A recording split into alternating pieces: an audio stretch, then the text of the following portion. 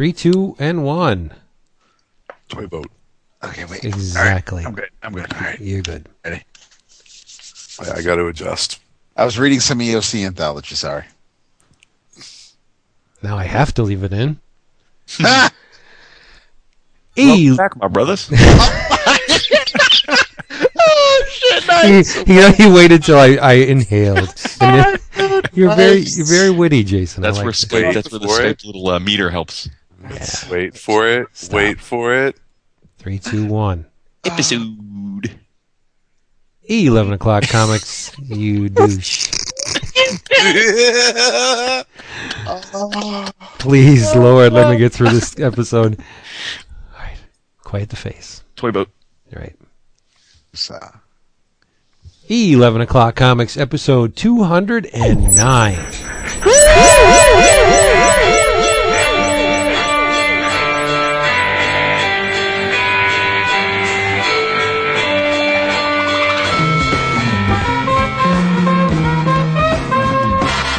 The non-supplemental episode. I have made it through the woods. We dumped a lot of content on the forums. We just got back from Chicago, and boy, are my arms tough.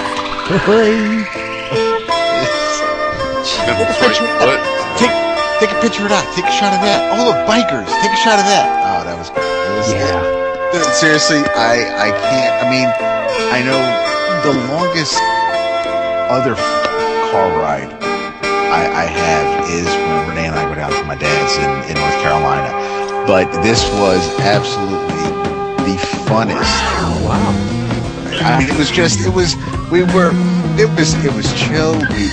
Everything was cool. We got to make fun of the radio. We found out that London was -1 with a high of 12, and seriously. I mean, I had a blast, and I was just in the passenger seat, and it was super cool. And like Vince likes to point out, my hand did not fall down.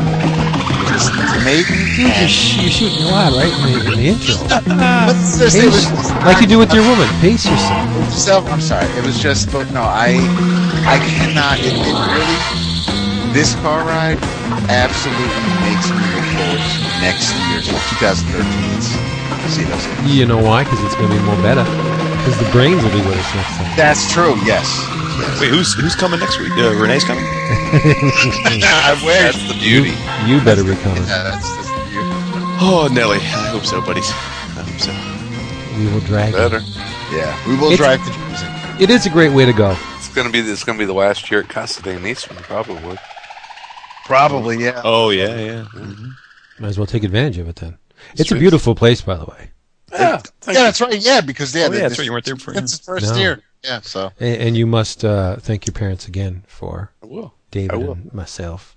I love that. There's a Gustav Klimt on the wall Yes! in the room we stayed in, and I'm looking at it, and I got real tight, and they actually printed the painting on this faux canvas with brushstrokes in it, and the brushstrokes follow the actual brushstrokes in the painting. And I said to Chris, "That's not a real Klimt, is it?"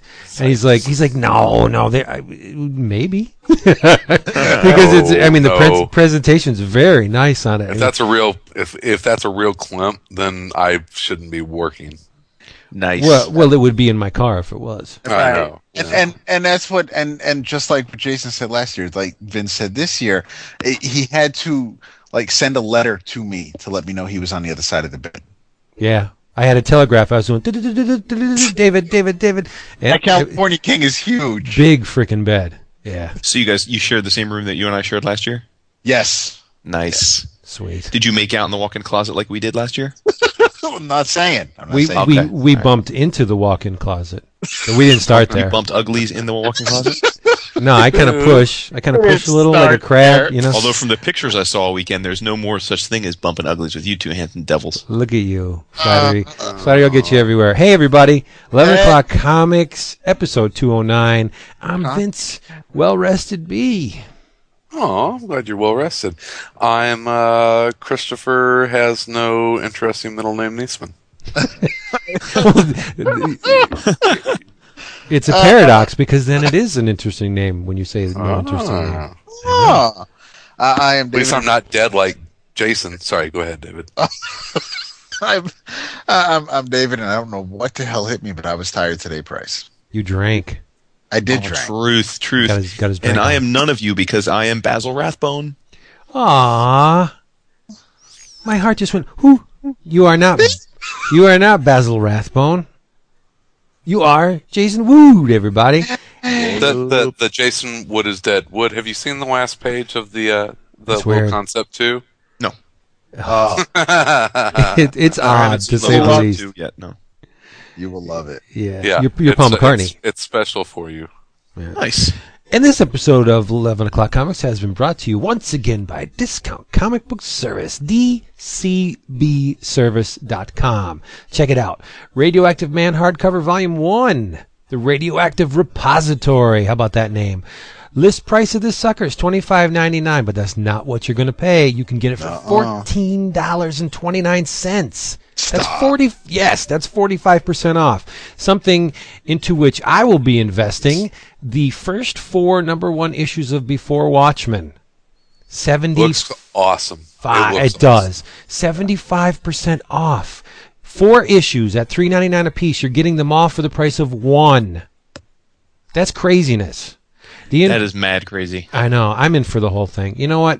Good for you. All 35 issues. I'm curious, and I also want to piss off a whole bunch of people by buying this stuff. Oh, look at you. Well, like I said Yeah. last week, I'm DCBS is really smart with these bundles because I hadn't planned on buying it, but it's so hard for me to resist comics by those creators for 75 cents a piece. It's like Yeah. it's like It- I believe it. If Joe Kubert thinks it's okay to work on a Watchmen comic, it's okay for me to buy it. Speaking of stories I want to hear about. It's okay for Joe Kubert to work on you too. Or no. Yes. Well, Mr. Gerber, the great God Gerber's last Man-Thing story, the Infernal Man-Thing #1 of 3, drawn by Kevin Nolan. No slouch in that department. List price $3.99. Boys Pants half off. You can get it for $1.99. And last but not least, $1.99. Mr. Ted McKeever, the great Ted McKeever, and Mondo from Image, the trade paperback of this, which has a list price of $15.99. Not what the cash register is going to say when you check out. It's going to say $7.99. That's 50% off. Good God, why aren't you going to Discount Comic Book Service? DCBService.com. Get over there now. And if you're a first-time customer, enter the following code into the slot. You can get an extra 8% off. That's craziness. David, what's the code? EOC8. That's right, EOC8. Type that in with your little pointy little fingers, and you'll get an extra 8% off, bringing your discount to probably about 1.5%. So there you go. Discount Comic Book Service. Or something thereabouts. Right. Roundabout. Let's roll into the drink roll call because we got a lot of stories about drinking Yes, coming we up. do. Vince, why don't you start us off? I'm drinking Dunkin' Donuts coffee Really? because I love it a lot.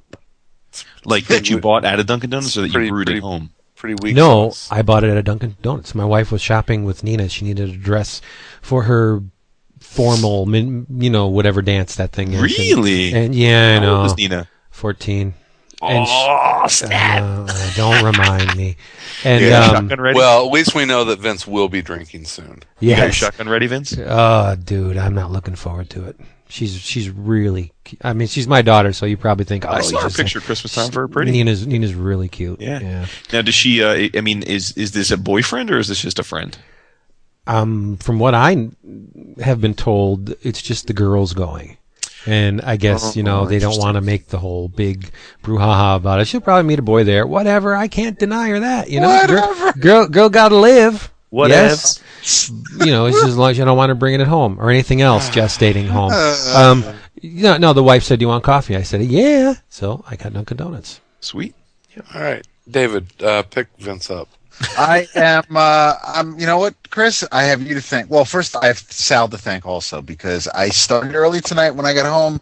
Had some of the Basil Hayden that he brought over to the townhouse this weekend. But I am now drinking what I grabbed from you, and that is the Samuel Adams Infinium. Oh, that stuff's Ooh. good. You're It going all really top is. shelf tonight. The Basil Yeah, Hayden, no, seriously, it's good stuff. Infinium. Yeah, no, this is good stuff. That's I really like. If I had Sam Adams, I'd be drinking that. well. It's like sham beer. It's It is almost yeah. It's Not to be confused with champagne. champagne. Yeah, it's the Infinium's really tasty. I drink it every New Year's Eve now. That's my favorite beverage when we won't be watching Dick Clark anymore. Moment of silence. I for almost was Dick Clark. But it was too soon in the intro. I'm not sad.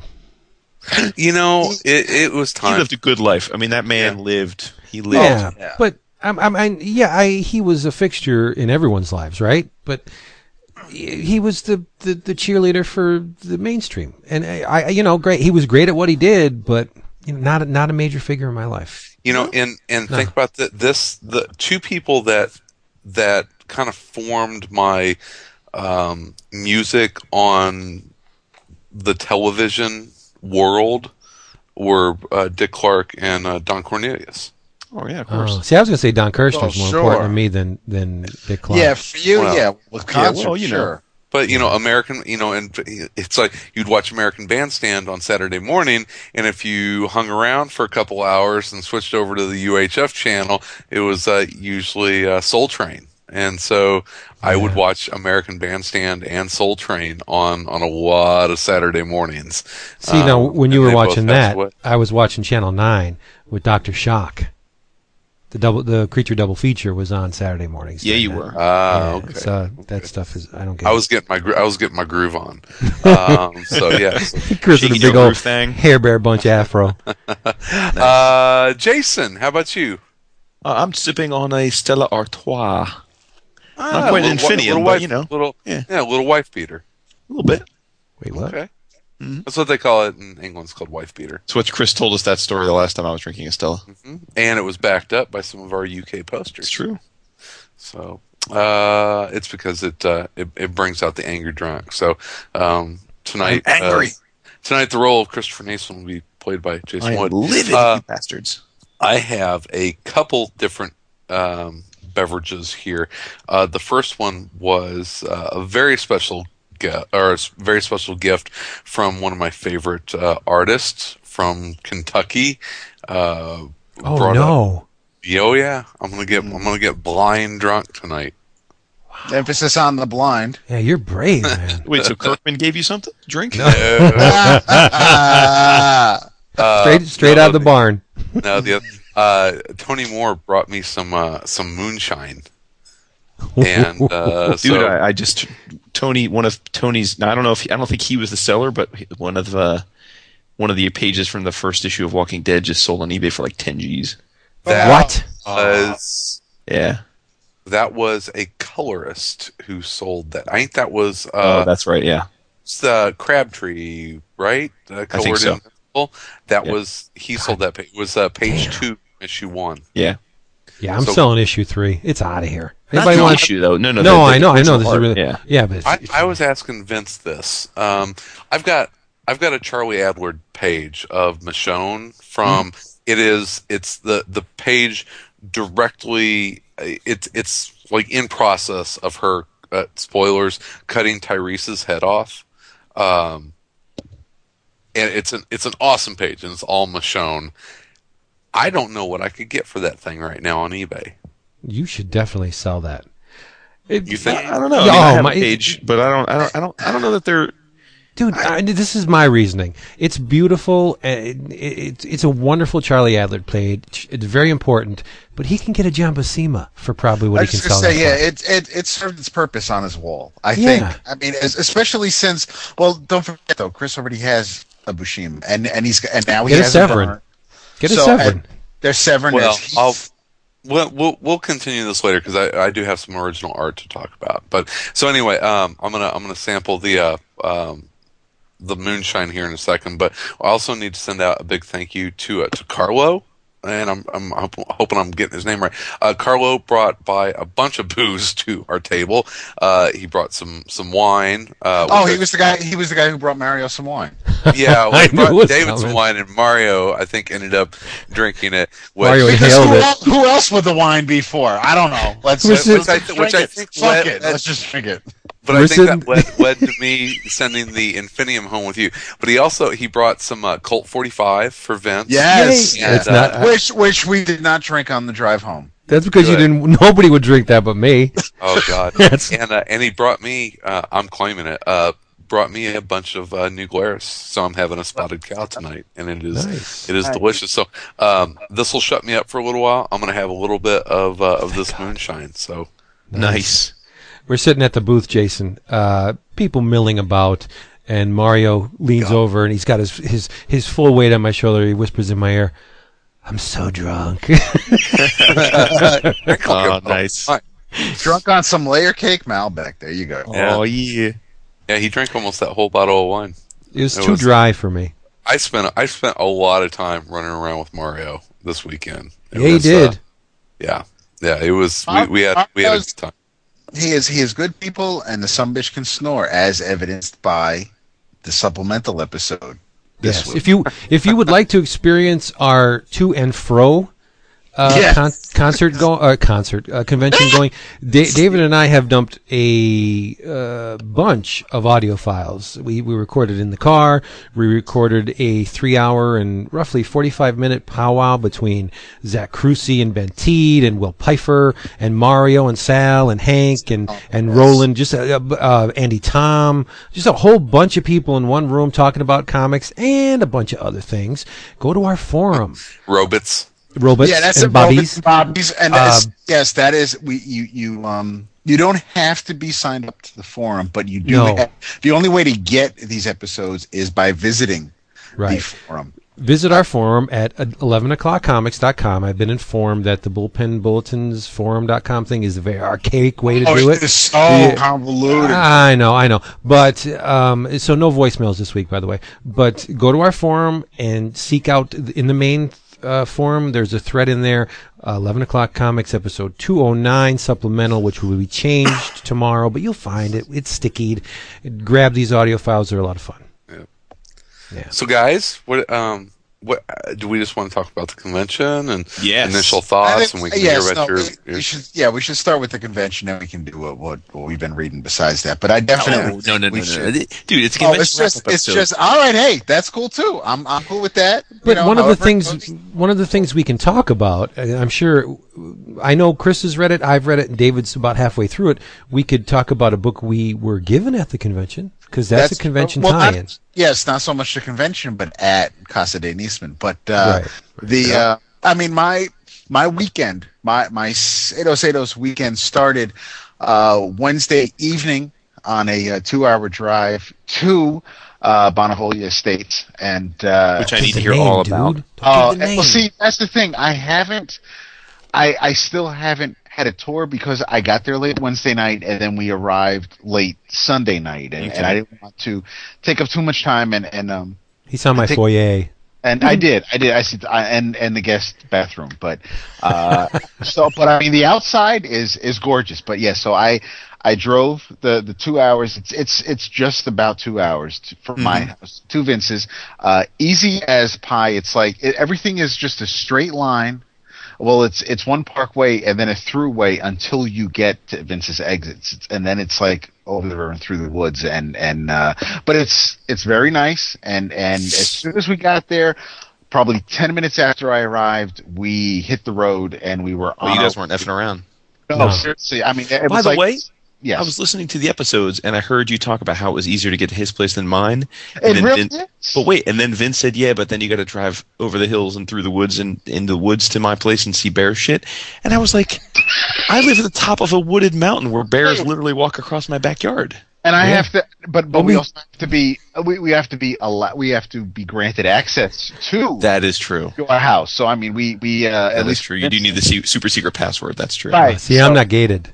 No, it's not. It should be though. I mean, judging by some of the people's properties that I was driving by, it really is. It's hoity-toity, and you and he, Jason, are very similar as far as your neighborhoods. But nice way to go, baller. I don't have any rappers in my neighborhood, but not yet. I have people that will rap you if you don't pay them on time. You know what I mean? Not a mean. We hit the road, and apparently, and I don't care what Sal says. I don't care how much he bitches about this damn app, but the Waze app, WAZE, got me to Vince's house and got us to Chris's place with no problems whatsoever. Yeah, it's pretty cool. Yeah, Now, what kind of car did you good. guys roll in? What kind of rental car did you have? Toyota Corolla. Roll it, baby. Fantastic gas mileage. Seriously, it was. We filled up maybe 2 or 3 times on each way. It was seriously. It was crazy how. That's great. So compared to like flying, it's like immeasurably. Oh my God! The car alone for the 5 days was less than half the price of a ticket. That's awesome. And then we all paid, gas, and I mean, I'm just waiting to see what I decided to use Dad's Easy Pass to get us through the toll booths with Right. no fuss. So I'm waiting to see the bill from that, because apparently, according to Chris, it's like $20 to get through Indiana, but the alternative is like another 45 minutes to an hour tacked onto the drive. Okay, yeah. But I mean, it was clear sailing all the way through up until Indiana. That's when they hit you with the tolls. But once we and it was weird because when we left Vince's, we were driving through like Indian County in New York. I mean, we were all the way up heading towards like Buffalo or Rochester, and we were hugging the Pennsylvania border. But it kind of took us through New York on the way there, but we didn't hit New York at all on the way back. It's really strange. Yeah. But Weird. we got through New York, we got through Ohio. We decided to take a little bit of a nap in Ohio, where people decided to park all up on us. And I have to admit that was an anticlimactic ending to that story. I was waiting for it to be like all of a sudden someone like starts like I wish pleasuring too. yourself in your presence or something. And all of a Yeah, sudden, that would have been great, but it was just an employee. Yeah, yeah, spot. it's crazy. But so wait, let's mix it up. Let's do a little bit of convention stuff with the trip stuff. So what do you want to talk about? I mean, what about the convention was bad? Nothing. Oh, first of all, no, nothing was bad. Friday. well, wait. Well, let me. So I changed my opinion. There was one bad thing about that. Well, hold on a second. So it was. Vince can answer this because he wasn't there last year. But so this was in yet another different room, or was it back? Third year, third different room. They started out in the East building, moved to the West building, and this year they were in the North building. So this was probably size-wise in between the first year and the second year. Oh, so it wasn't as big as last year. No, like it was big. It was bigger than last year. The first year, the room was too big for. Oh, right. Okay. And then last year felt very crowded. Mm-hmm. This year, it was it was kind of Goldilocks. It was it was just right. It was a pretty good. It was a pretty good sized room, but I think attendance was up again this year. Nice. And they had a pretty good slate of vendors. We've gotten to the point that we spend, I think, most of our time in Artist Alley. Yeah. So it's kind of hard for me to judge one show's vendors against another. I heard a lot of the publishers opted not to have booths, which I was surprised to hear. Well, DC, Marvel, Archaea. But I'm saying I heard Image didn't, and Top Cow. But Top Cow was there. I did see Top Cow. I don't know about Image proper, but I did see Top Cow because IDW didn't, as I understand it, right? They didn't. It's IDW only has booths in California. Okay. That's, how about that? Is what I've kind of heard, and But I heard that the layout was really nicely done this year. It felt like the Artist Alley was bigger than last year, but it felt less crowded. Well, Artist Alley was awesome. The aisles were nice and wide. Friday was the best day to get the lay of the land. Saturday was very crowded, and not crowded in a bad way. It was busy. There was more shoulder to shoulder. Or you could lose somebody on Saturday. Friday was great. I mean, some of the pictures I took on Friday, it looked like not a ghost town. What time did it open for you versus what time it opened for the public? Open up for I said 10. 10 to 1 were pro hours. You better cut his drinks. And did you guys? I mean, did you go for pro hours? Oh, we were there. Yeah, we were there from the beginning on. I mean, we picked up. Did we pick up our badges Thursday? We did pick up badges Thursday. And then Friday morning we got there probably around 10ish or shortly after. Okay, cool. And we got the lay of the land. We walked around a bit, and then but even after 1 o'clock, they hooked you up. We had a booth and everything like that. we did have a table. I mean, no banners. You couldn't tell it was an 11 o'clock. No, comic. was there? No, I know since Ron didn't come. Like, were any of the iFanboy guys there or no? No, not, it was us, not the main line. Suntress. I mean, there was I mean, Timmy Wood showed up, Jimsky, I'm saying Alex. because weren't they supposed to have a booth? That's why I'm asking. But. Yeah, Yes, but yes, Ron kinda wasn't able to grabbed come. So, And yeah. Pants was there, right, from CGS, I assume, next Oh to you yeah, guys? yeah. Pants was there, and loyal and dedicated. Yep. I have He never needed to get seen. up and move around more. He I didn't did think not that. leave Big that seat. I Yep. mean, people were coming by, and then you'd get it naturally, as with any kind of show. You get dry spells, right? Did not leave the seat. No, He's a I- machine, I- that guy, I gotta I say. know. I said, don't you want to 'cause go he goes to looking for half some? the cons by himself, pretty much. Yeah, well, he was at this one by himself. yeah, Did not move. I mean, he talked to us and Suntress and Chris Marshall and stuff. We were chewing it, but I mean, he did not get up and I don't think he did any shopping at all. Pants is a really nice guy. He is. Oh, I for like him a sure, lot. for sure. So, Yeah, really I like nice him guy. I felt the convention itself. I feel like C2E2 kind of finally grew into itself, and I think we know what kind of show it is. I don't know if it's like right now we've got San Diego, which is it's grown beyond comics. I mean, it's still where every comic book creator goes there pretty much, and it's still the biggest comic show, even though everything around it kind of dwarfs what the comic show is. But even just the comics, it's the biggest one in the country, and I think that New York has kind of turned into easily the second largest show, and I don't want to say it's San Diego or the East Coast, but it's kind of getting there as far as the comic side of it. I think so, for sure.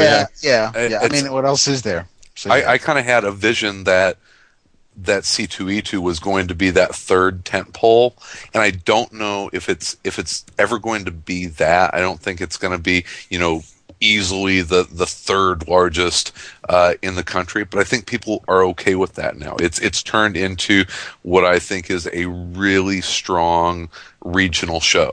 And, what was weird about this year was that it was not, and Vincent, I can get into it later. It was not the strongest shopping show. I know that we all. I was going to ask you guys because 2 years ago there were mad deals to be had, but again, that's because it was so under. No, I think underattended, Windy and then- City, not Windy City. Wizard World is definitely the buyer show. But see, and then last year it was a little bit different because last year I think it was so much better turnout, and I found though that the I thought that the start trying to buy stuff for the kids last year I thought was way Yes. off. Yes. Like buying like Legos and toys. Yeah, like, that was horrible this year. Horrible. Yeah. And And there that's the original art. Like last year, I was actually specifically looking for a couple wall books, like back issue, and I was just mortified at how.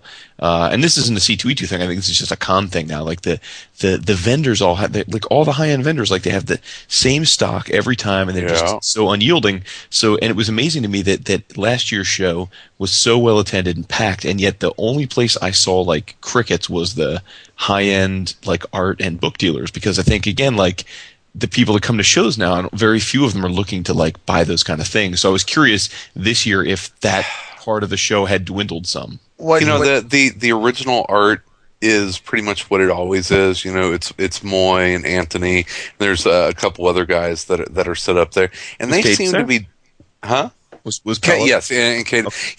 Cadence is different though. Paolo runs his booth differently because the other guys are off in the regular dealer area, and Paolo always. Those guys are resellers or on consignment basically, and Paolo's always more. He's like a retailer, or he's like a publisher with all his artists there. Yeah. He sells. But Jason, get this. Paolo taps into the artist alley. Right. Vibe. Yes. Yeah. Vincent. Scotty Young was blowing out Oz pages for $80.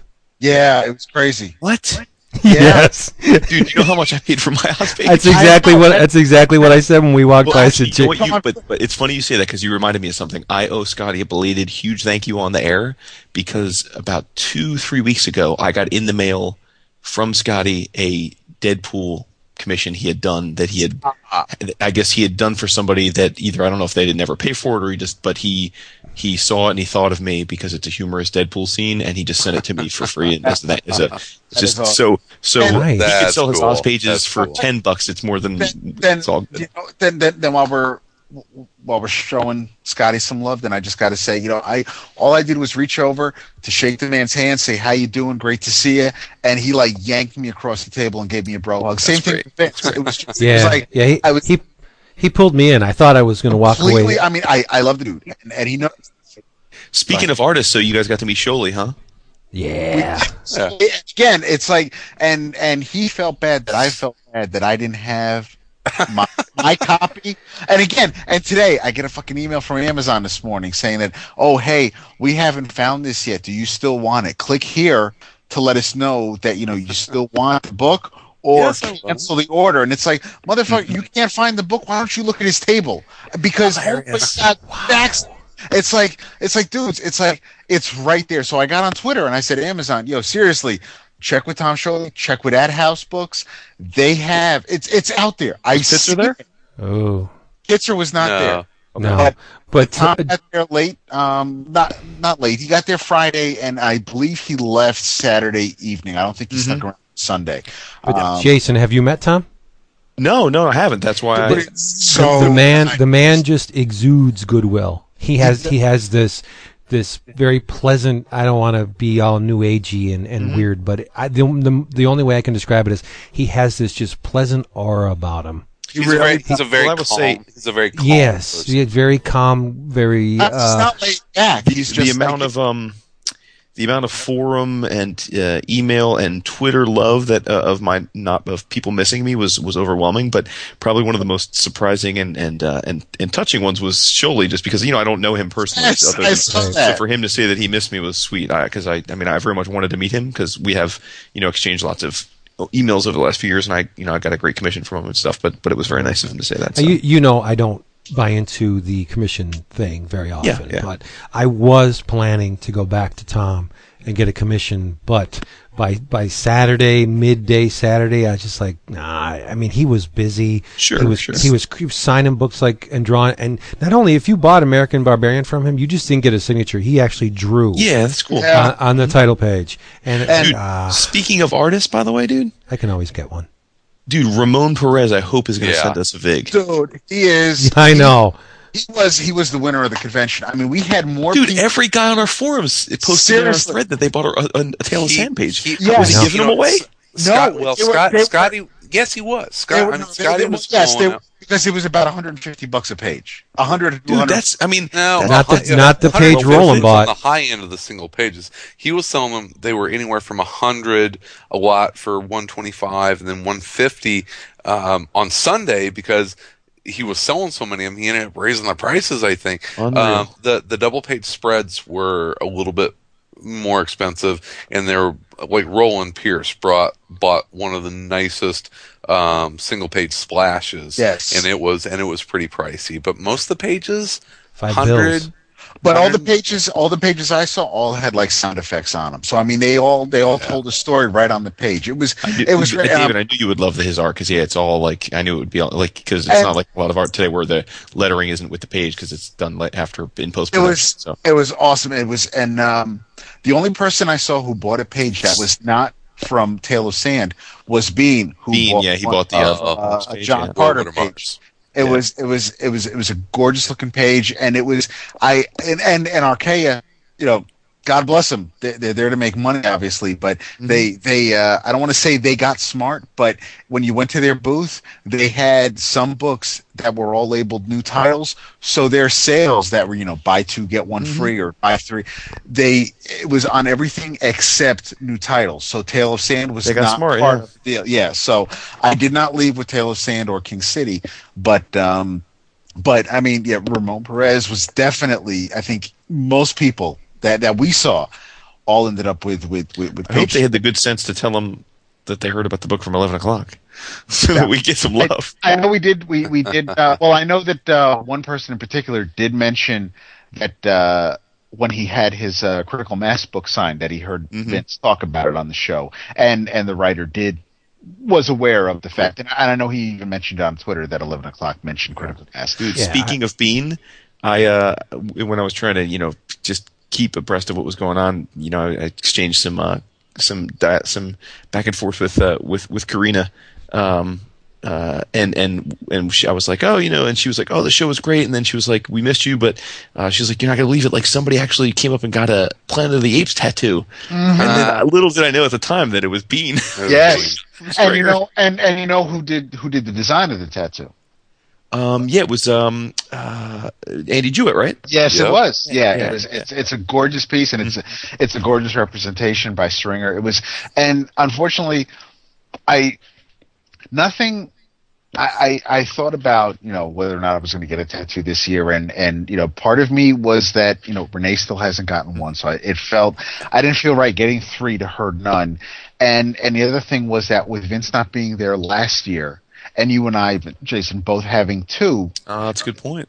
So I was like, so now, the men all have 2 each. I was going to say, no, I and could then have there's sworn still Chris was ready to have his done. I know. So Chris will then get his. It's never going to happen. I thought you guys were saying, I'm still working with my artist on this. But that was the other thing, is that this whole weekend I was thinking, if anything jumped out at me, maybe I would, but nothing really said. I mean, and Sal and I were even joking around about getting the Green Lantern logo or emblem, but nothing really just jumped out. Josh and said, Flanagan has that, he's a Green Lantern. Does he really? Yeah. All right. Well, that just means he's that much cooler. But unless it's for Kyle. But the thing is, it was for Guy. And the whole thing. I'll take Guy.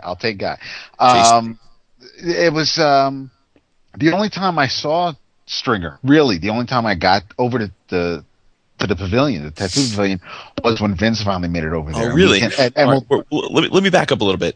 So Vince, I've seen your tattoo. It's awesome because of David's awesome Mo blocking. But tell me, because this struck me as serendipitous. You didn't plan it, right? I mean, no, I did not plan it at all. Well, hold on, but let me play the interrogator here. Did you conceptually plan on getting something done, but you just didn't know what, or were you not even sure you were going to get a tattoo? No, I was weighing the possibility of getting, like I said, a Cousin Eerie or something from the Warren days. Maybe the title font Eerie or creepy. So how did take me through the journey that led to the Kubert?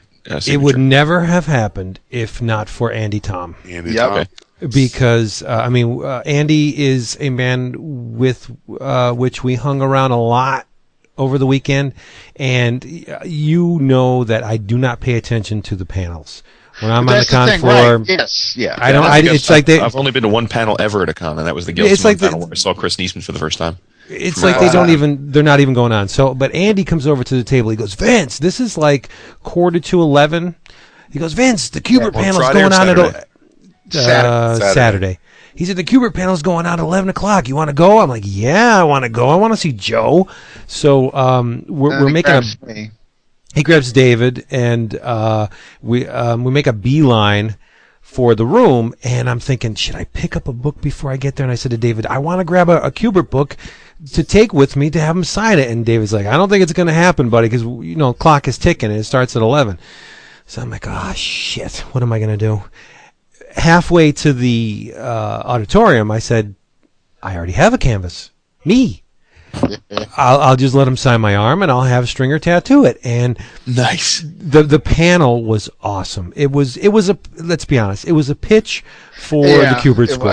It really was. Which is cool. Was it Joe and his sons, or just Joe? No, it was just Joe. Joe, and forgive me for forgetting your name, but he was really good. It was a student, a graduate from the Kubert School, and he walked us through the school, the curriculum, and the focus and the do's and don'ts, and Joe embellished along the way. And one of the best things Joe said was, you can draw, and I'm paraphrasing because Joe doesn't talk like this.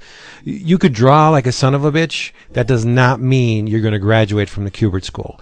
They want people that are vested in comics. They want the ones with the drive and the ones that have to do it. Right? Well, no, don't mention one of his sons. Are you gonna? No. What I was going to say though is, like, how many people go to this Kubert School each year?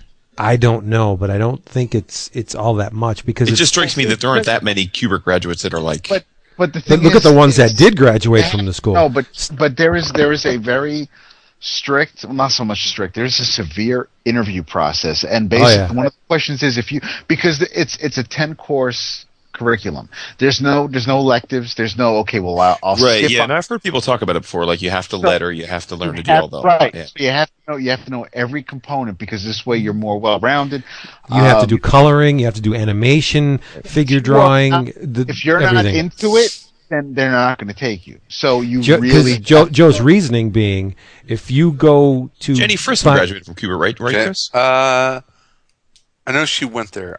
Oh, okay. Well, I can don't rattle know if off she a couple. graduated. She may Charlito have went there. I know graduated. Charlito went there. Charlito did. Yeah. Steve Bissett, John Totalbin, Rick Veach, Alan all the Pike. greats.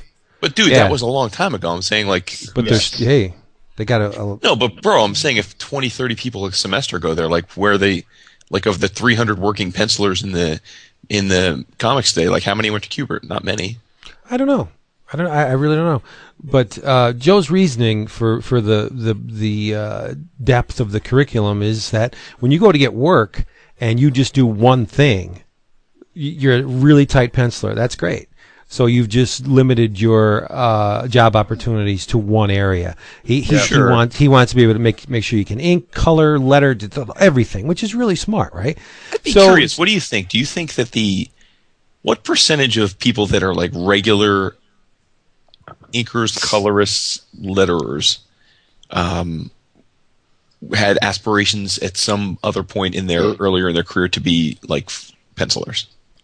I think most people started out wanting to be pencilers. Yeah. And then, Yeah, that's what I think so, too. too. Yeah.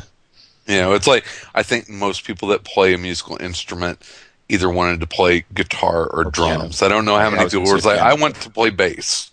Well, we and I know think Ken that- Bruzenak can draw, but his forte is lettering, right? Yes. So Sure. yeah, who knows, right?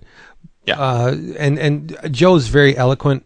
Honest to God, when he's drawing, he is completely enthralled with the process. Right, so He- you went to the panel, and then after the panel, you went up and got your signature? Well, yeah, and the graduate was fielding questions from the audience, and the person would stand up or whatever and belt out their question, and Joe wouldn't even hear it because at the time he was drawing Night Owl, which was really smart because let's be honest, he's it was a plug for his son's work and him making Before Watchmen, right? So and the kid would have to repeat it once or twice because Joe would be like he'd have to snap out of the process and then suddenly go back in. So the panel was over and a couple people milled up to the front of the stage thing, and Andy's like, Vince, you better get up there, and I'm like, all right, I'm going. So the couple people shook his hand, asked questions, and I went up to him and I said, now this is going to be real corny and I'm pretentious, but that's just how I am, right? So I said, I shook his hand, couldn't believe I was actually touching greatness, and I said, I have been in love with your work since I've been 7 years old. I said, one of the first books I ever bought with my own money. So for 62 years. Yeah. I said was the special collector's edition tabloid size Tarzan. And I went through the whole thing about the one Don't you sequence love where- as fans how we try and make it clear to the people that we adore, like how Yeah. much fans we are by mentioning you got to something. validate, right? Exactly. And I described, and it was kind of creepy because I described the one scene in exact detail. Tarzan as a boy is swinging through the trees, and it's raining, and he's naked, and he's freezing. And I said, the one section where Tarzan's all naked as a boy, and he's cold and shivering, and he's just like looking at me. I'm And talking he's about like, I have naked. no idea. And he's grabbing there's one pages. panel in it. He's grabbing the tree because he's shivering, and it's an awesome sequence. And I've carried that with me for more than 40 years. And I said to him, Joe, you made a mark on me 40 years ago. I've carried your work with me everywhere since. And I said, I would be honored if you can make a mark on me again. And he's just looking at me. I said, would you sign my arm? And I want to get it tattooed. And honestly, I had to ask him to do it. Yeah. At least 5 times. He didn't. Did he he just was kept very saying no, he didn't want to? No, or he just- said, why do you want that? You don't want that. And I said, no, I do. Did you show him the Larry Martyr? Well, I had short sleeves on so he could see it. Well, you should have been like, but no, look, I got Larry Martyr. So he could, Well, he'd be like, who's that? They would have shown him like maybe Different worlds. but it would have shown him that you were insane. Like, so he would have been like, Right. I'm not supposed to So, do it, right? I mean, he eventually did it, and he had a fine point. I was watching him as he did it. I mean, I'm standing there, and Joe Kubert is drawing on my frickin' arm. It's awesome. Does it get any better? Andy Tom still has that Sharpie, and if you go to him like 20 years from now, he'll still have that Sharpie. So did you run over to Stringer and be like, yo, I got to get this? Oh, dude, beeline, bang, right? Just Now, was he busy, or was he able to it do was serendipitous because he had just finished a big piece. He was cleaning up, and he had a little bit of time before his next client. And it didn't take long, right? Because it was just a signature. Oh, like 15 minutes, not even. Sweet. Yeah, and I got it. Boom. Paid for it, and I was out of here, buddy. man. That's great. I'm telling you, I mean, believe me, there's lots of things I'm sad about missing this weekend, but not getting a new tat was really a big one of them. Like, no, seriously, like, I mean, You're going to be like the Illustrated man soon. well, Yeah. no, that's, I mean, no, I have two. Like David said, it's one a year is not like, I don't think that's, again, like how many years we're going to live, right? It's But see, in true fashion, though, you go large. That thing on your side. no, that's look, dude, I that's have one that big. covers half of my torso. That's not obviously something that'd be this regular occurrence, right? I mean, you know. Next And year, again, I would get a sleeve if I didn't have the job I have, you know. Like if I I've ever already have a- decided what I'm getting next year. if I ever retire or have a job that doesn't require like, you know, corporate Sleeves? like no, well, all right, like or like where like aesthetic, you know, then I would definitely get a sleeve without hesitating. But Yeah, I did talk to appearances you know, didn't matter. just so you guys know, I did talk to Stringer.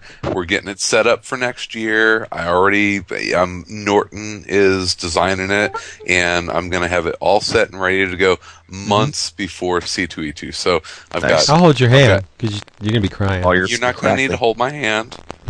All right, well, listen, while you're crackly, because I'm going to be the showrunner here, since I wasn't there, I'm living You do vicariously. it. You do it. Let's do Chris. Tell me about the girl and the goat.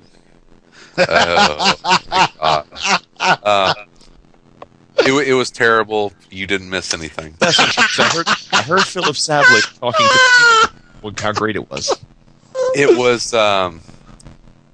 was seriously one of the best meals I've ever had. Now, who it went? was You, Mario, It was- Roland. And Will, it was myself, Will Pfeiffer, Mario, Bean, Bean. Philip Sablik, and Jeremy Hahn.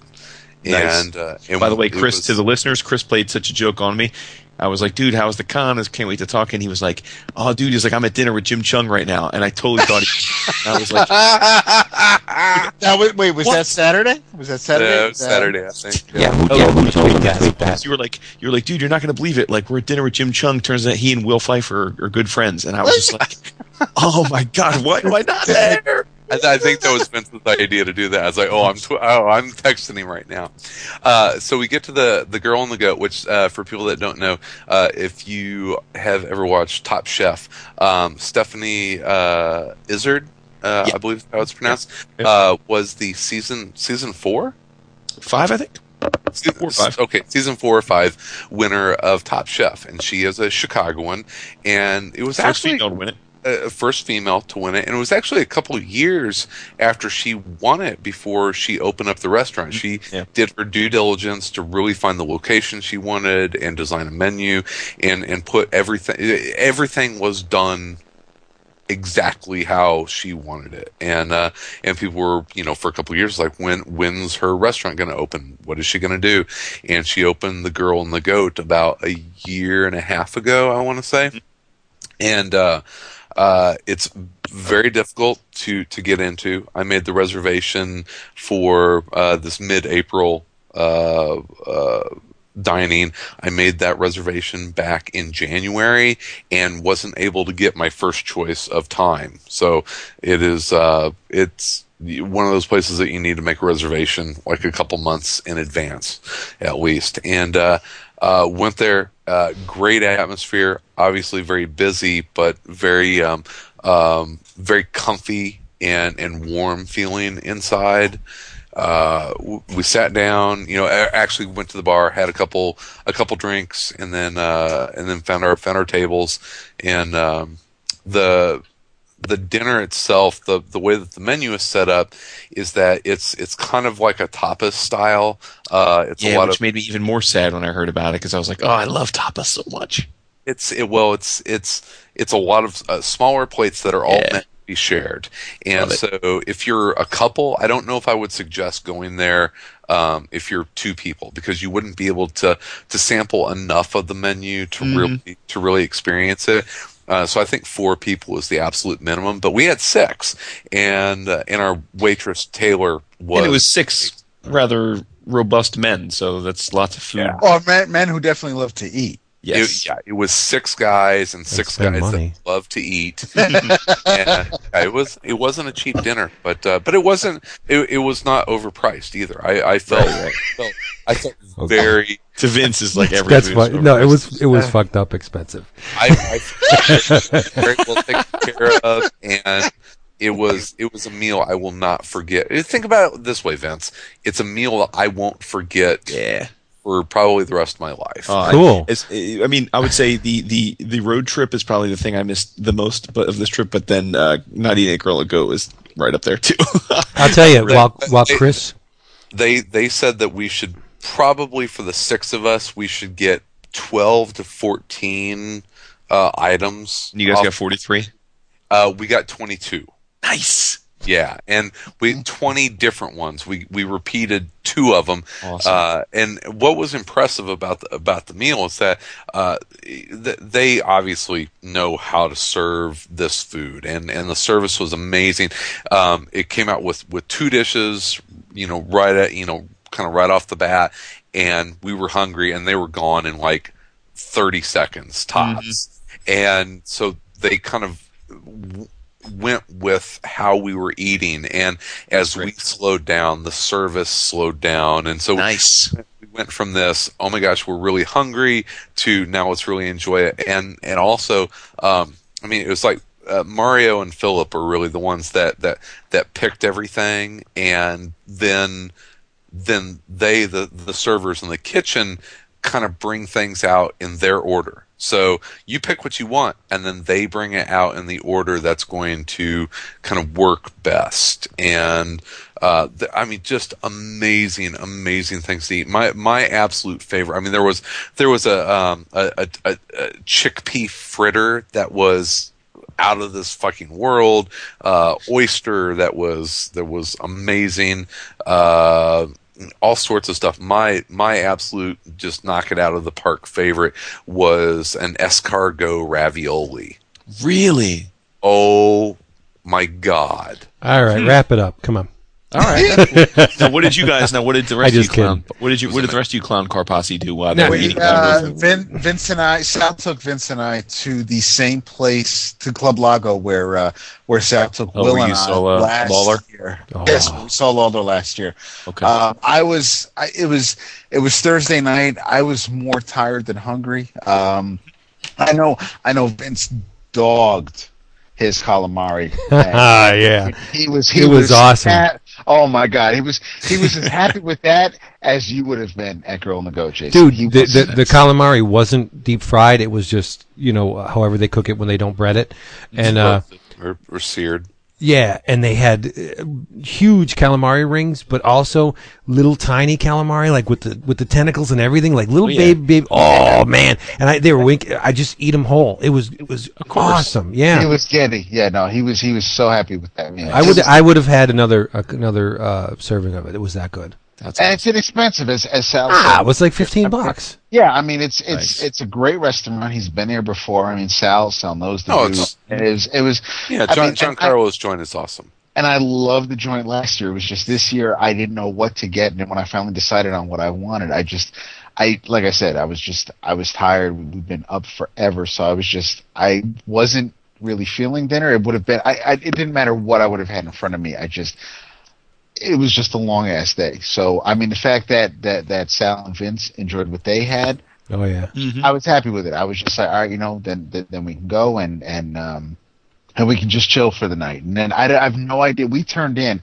I have no idea what time Chris and Mario and Will got. I was going to say, so Thursday night you guys basically just crashed, right? I mean, and then.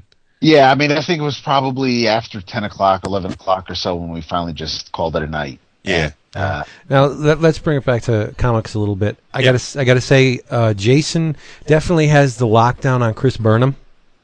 I do. Yeah, because Yeah. we went over to talk to him. Uncomfortable. It was a little uncomfortable because we didn't have the hip young thing to translate for it. He looked at me like, "Why are you stopping?" Really? Yeah, Really? yeah. It was weird. It was weird. It was a little Oh, strange. you I just mean, have to go over there and call him pretty. no, he is, but we were talking, we were getting along a little bit, and it's just kind of like, when a conversation just kind of trails off, like, yeah, I'm done with you. It's like I walked by and he saw me staring at him because I wanted to say hi, but then like it was that awkward moment where it's like, well, now do you say hi? Did the moment pass? And it's like, and he's looking at me like, The moment passed. why'd you stop here? And it's like, hey. So I kind of mentioned how Andy Tom picked up that Adam Strange, the Adam Strange page that he turned into a print, and we tried to name drop just so that we kind of maybe looked a little cool. It was just it was really just it was just an awkward. That's funny. Well, look, I don't think he listens to the show, right? So, but that's funny. That is kind of funny. To Yeah, say. I mean, you weren't there to translate. That's No, what the whole I mean, thing was. But there are always. I mean, we all have those people. I mean, there are I those get that. people. Like if I was standing next to Matt Wagner, I wouldn't know him from Adam. Right. David's got his art engraved on his arm, so And I mean, but it was funny. Although I love this part.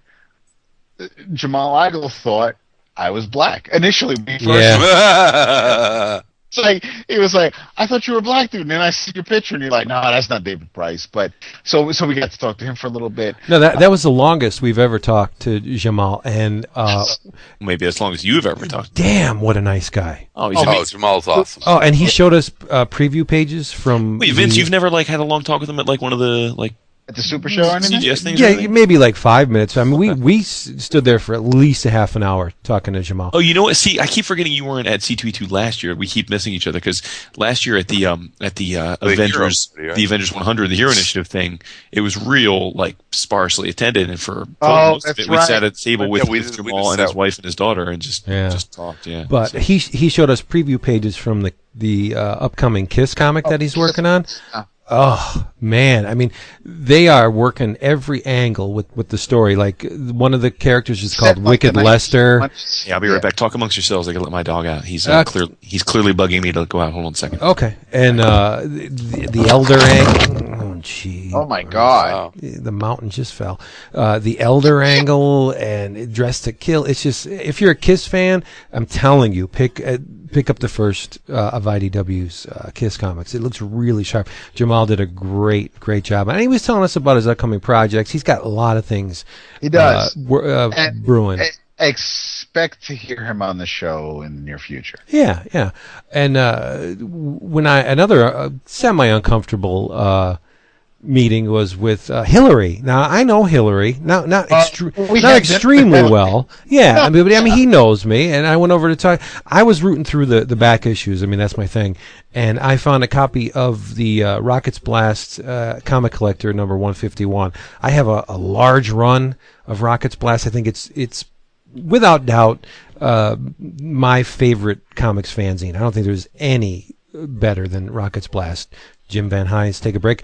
So I bought the issue and I'm looking through it, and it's from 1978, I believe, or 77. And there's a Hillary Barda illustration in it. I mean, he did a lot of work for Rockets Blast. So I said, what the hell? I'll go have Hillary sign it. And I bring it over, and I'm not Zach Crucy, so I don't do a great Hillary Barda. Zach does a really good Hillary Barda. So I show him. I said, Hillary, can you sign this for me? He goes, oh Christ, where'd you find this? This is like 50 fucking years old. It's horrible. Who drew this? And yeah, and so he signs it, and I was just making like idle chit chat with him, and he obviously did not know who I was. And then towards the end of the conversation, Christian Nalme comes over, you fucking suck, you're horrible, you are the worst. and they start going at it, so I'm just like, yeah, see you later, Hill. I didn't even see Hillary at all this weekend. It was I would have liked to. We did. I mean, a highlight of mine, completely unexpected, unscheduled. I mean, if I looked at everything that was possible for the weekend, for the convention, I never would have thought me sitting in the backseat of a rented car with Christian Alame would have been anywhere near. He's what pretty I- awesome. It was just He's a bullshit. pisser, isn't he? Dude, Not at all happy about the Cordell Maltese collection. No, Not at all happy. Isn't that one of the greatest stories? Hearing about how he met Hugo Pratt. Mm-hmm. Yeah. I love that story. And how he pretty much has the last sketch that Harvey Kurtzman did. I mean, but it was one of those things where you're not even grilling him. You're not even questioning. It's not an interview. It's not anything. It's just like he's just talking about Chris Claremont or Stan Lee or just whatever comes to mind. And I mean, I asked him about Lobo's back and shit like that. It was just natural, and it was a fantastic moment. And then it really was, and that was Saturday evening as we were leaving the con. Once I finally got Vince to the car Saturday night, and it was just. That's funny because I forgot where the car was parked. Yeah, because you made it right when you left the convention. Yeah, and I felt seriously. Guess who's back? Back again. Woodrow's back. I felt bad because I had Zach and Andy and Ben on a wild goose chase for the car, taking them all over the place, and then David had to be my seeing eye dog to find the damn thing. All right, so check it. So there were a lot of people there, a lot of good friends. Like, did you get to spend a decent amount of time with? I mean, obviously, I know that your roomies were Sal and Will and Roland. Never forget anyone else. Mario, Will, Roland was Mario, a yeah. addition. Yeah, but what about Alan and Ben? Oh, we didn't see Alan for squat. Really? I'm a little bit upset about that. No. No. Alan makes the trip, and we saw him maybe for 5 minutes. Well, is that you're doing or he's doing? That's all him. I saw him more than 5 minutes. Well, maybe Who he was don't like hanging it. out with them? Oh, well, he had a HSX Scarecrow was his roommate, as was Crap. Crap, I don't know him. I'm drawing a blank at whose other roommate was, and I suck. I'm sorry. That's terrible name. But Alan did introduce us to Thunderduck and the guys from. Oh God, Thunderduck! I didn't have a chance to tell Thunderduck to go fuck off. Yeah. We did see. You guys saw Bob Gar and all. Oh yeah, Jesus, those guys. Gordo. They're awesome. They're so awesome. No, Gordo and I, because we are. That's the guy that I'm so bummed I didn't get to spend more time with. I gotta thank Gobo for the MacBook battery. It is plugged in right now and connected. He was nice enough to bring an old for the 13-inch MacBook style notebooks. He was nice enough to bring one from Canada, I'm guessing from his old machine. Because mine, apparently, a couple of years ago, they started to expand, and that's not normal. So Gobo had one that doesn't expand, and that's what's connected to my machine now. So I finally have a laptop battery again. But we saw Gobo very briefly. Gobo was not really here for the convention. He was mostly here to eat. That's Crazy that. goddamn Canadians. And you can. I mean, when you're in Chicago, you definitely can eat. Gordon Adams was a prince among men. It was fantastic to finally meet him. Really I was going wanted to say, it seems like you guys saw a decent amount of him, or at least I saw the pictures, and would have been great to have met him.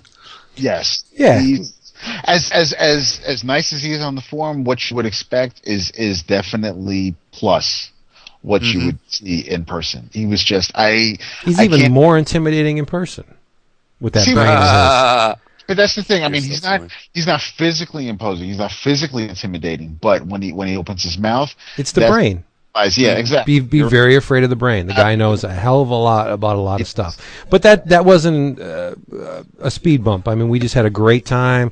Right. We were tooling around looking for back issues. I nudged him in a couple directions. He likes magazines, and he showed me he bought one of the Marvel Planet of the Apes, one of the books in the later run. I think it was issue 20 maybe, and he bought some Howard the Ducks, the magazine version. And I said, he was talking about the Skywald books, and I said, why don't you take a look at Hellrider, which is a great Skywald book, only lasted 2 issues, and so he bought those, and he was like, oh, these are great. And we were having fun. It's just like someone I've known my entire life. But on Saturday, the man who made the convention again for me, a repeat performance by Mr. Lance Kaiser. Oh, it's good to see Lance. Who is like, Yes. he's like Santa Claus. I was going to say he's the Santa Claus of comic geeks. Yeah, 2 years ago, he gave me the Von Bodie sketches. This year, he comes over with a tube. And he goes, I know you're the guy who would appreciate this the most. And I just want you to have it. I'm thinking, what the hell is this? What? It's nice to hear this because I was wondering if he still listened because he doesn't really ever come to the forums or anything, so I never know if he's still listening. But he's out there, yeah. Oh, yes, cool. yeah. And he goes, grab the end. So I have my I have my fingers Grab this. So I have my fingers on this cream colored paper, slightly tinted paper, and he starts walking back, and the son of a bitch had this from the early 70s. It's an original Life-size. original Jose Gonzalez life-size Vampirella door poster Get out of here. that Jim Warren sold through the Captain Company in the back of the Warren magazines, and I have always it's wanted unbelievable one. the stuff he has in his possession. Honest to God, I've always wanted. My mother would never let me get it because it's a half-naked woman. A full size. He gave Norton a Battlestar Galactica coat. Yeah. Hilarious. And I said, where did you get? I'm beginning to think that Lance Kaiser is a pseudonym for Pierre Kringle. Omidar. No, he has a time machine. He has to. He turned the tube around, and it says Captain Company right on it. It's the original tube that the thing was mailed in. And like I said, I have wanted it since I've been a little That is nasty little uncanny. bastard. And the guy just brings it over and gives it to me. He gave David John Carter of Mars run. Yeah, he gave last year. He gave me the issues that Gil Kane drew. Right. This year he said, do you want to finish off the set? And he gave me the rest of the issues, minus an issue here or there. So at least now I know next convention I know what I'm looking for. I have some issues to look for, but it was definitely a very pleasant surprise. I mean, he had asked me on Facebook if I'd be interested in him, he'll bring him to C2E2. And when I saw him Friday, when he finally showed up, because his GPS decided to take him in the opposite direction, I guess it wasn't updated recently. So was it Friday and not Saturday? Well, no, he gave it to you Saturday. He did come Friday, and that's when he and I spoke, and he mentioned the poster, and so that's why Saturday he brought it to you. But Friday, as he and I were talking, and he finally got there, that's when he didn't have the goodies Friday. He was just happy to unbelievable. be at the con. So I mean, again, he's just. I mean, we all know we've sung his praises in the past, but I mean the fact that it's not like it's just here's a Vampirella posted at a retailer or that hell no, it's an original. It's the iconic Vampirella image with her arm pointed out and it was just by the man who made Vampirella, Jose Gonzalez. Yeah, it was just it's gorgeous. I can't wait to see when Vince gets this framed and where it will be.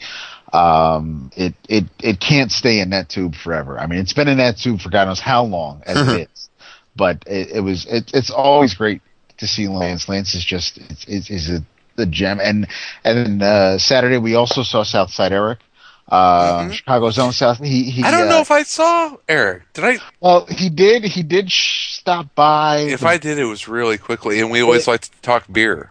Yes, and that's the thing. He did stop by with. Well, he didn't drop off any beer. He dropped off music for Vince, and he dropped off a bottle of wine for me, which I hope to have next week. It's sitting downstairs. I wanted to have the beer tonight, but next week I'll have the wine. And we just chatted really briefly. We didn't even talk about digital comics because Eric and I talk on Twitter about Comixology, and he has the Kindle Fire, so he's always looking for deals and what would be good to read on the Fire.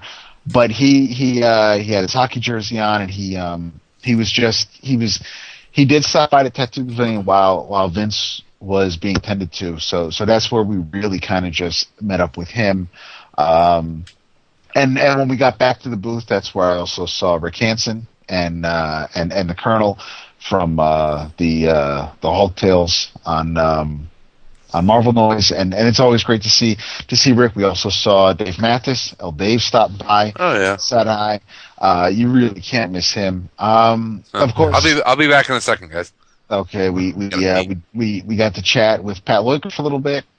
Yeah, man, I got to say, Pat, he posted I think like 800 pictures on Flickr. I looked through them all, man. It was great. Because he started I think Tuesday or Wednesday. I mean, he was in Chicago for most of the week, and we did see him at where the hell what the hell was the name of that place, Vince, on Thursday? Azari or Azuri? It was actually Guy Fieri ate there once on Diners, Drive-Ins, and Dives. So Chris and Sal, the Cuban place, Challengers, Cuban / Latino joint. So Pat was actually at Challengers, and this restaurant is basically around the corner from Challengers. So Pat right. And damn veggie burrito as big as my forearm for $5. It really was, dude. The thing was huge. It was huge. It was great. I had steak taco. It was good. So Thursday night, you guys really kind of just chilled out. What'd you do Friday and Saturday nights? Friday night was low key because since Chris and the guys went out to Girl and the Goat and Sal took us out to eat, Friday was just I thought Thursday night was the low key night. Last year was Thursday night was the low key night because that was. Oh, what'd you do? All right, well then what'd you do Thursday night? Thursday night is when we all went out to the restaurants.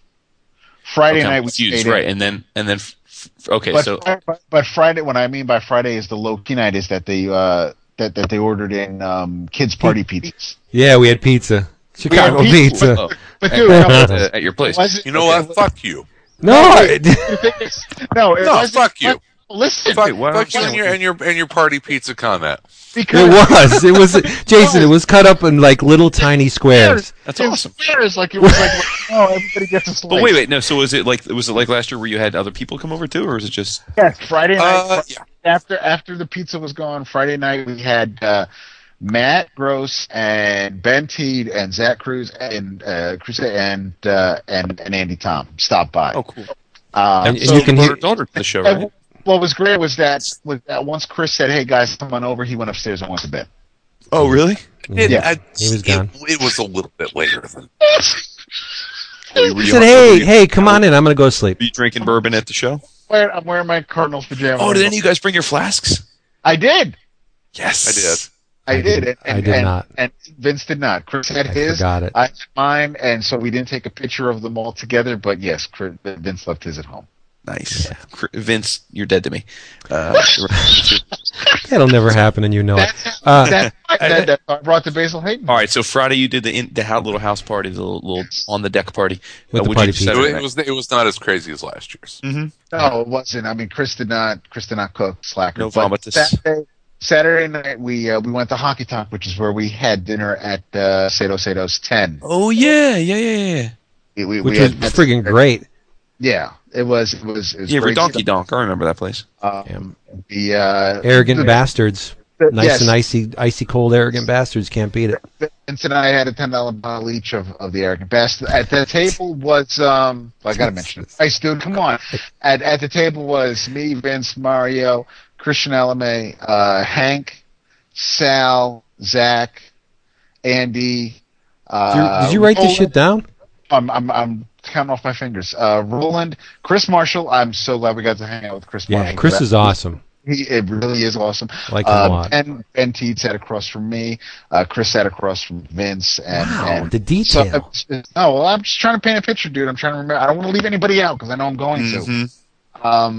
But it was. But I mean, the people. Oh, Paul Timmermans. You got to hang out with us for a little bit, dude. Nice. He's P-Dad on the forum, and he is just. Did you see Travis, Night Nurse? We did not. We did see the Kramers.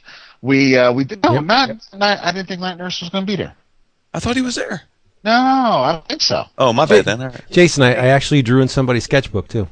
You did? It was nuts. Yeah. With that. Sarah Kramer. I did him. She wanted a Muppet, so I drew up a Muppet. But Ben wanted you to draw on his drink and draw notebook, didn't he? Yeah. Yeah. I drew a get this. You know who else was in Artist Alley, and we got to see him up close and personal. Who? Shia LaBeouf. Yes. Wait, LaBouffe was in Artist Alley? Yes, Yeah. it was. Because Yeah. It was pretty. He's got his He's own voice. well, I saw like screen captures of the book. He's selling comics, but they're like mini comics. They're pretty That's cool. awesome. It's I like love LaBouffe even more now. And he was so down. I mean, he was cool. There was no air of tension. No Witwicky. No, I'm Sam Witwicky. No, seriously. no, none of that. He didn't even have any bodyguards with him or anything. No, None of that seriously. shit. Really? Yeah. I heard that. I saw on Twitter because Hank looks like Yes. So the worlds collided, right? They were in. Hank's actually better looking, but Yes. Hank is Well, a good looking I'll tell kid. you I gotta say. Yeah. I don't think Hank's made out with a dude like Shia did in 2 movies. But the thing is, it's What like movies? the Transformers 1 and 2. The Hey, you mean that was a guy? What are you talking about? what the hell are you talking about? Megan Fox. So That's just wrong. Dude. Dudes don't have holes in those spots that she has. John Wimmer, who of course is super cool, gave me a bag of Hidden City espresso roast whole bean coffee, which I'm dying to try. And then Christopher Stark, who stopped by and said hi, wearing his hockey jerseys, gave Vince a copy of a Hulk issue featuring the Thunderbolts. Yeah, it's the one I needed to complete my Hulk run. Sweet.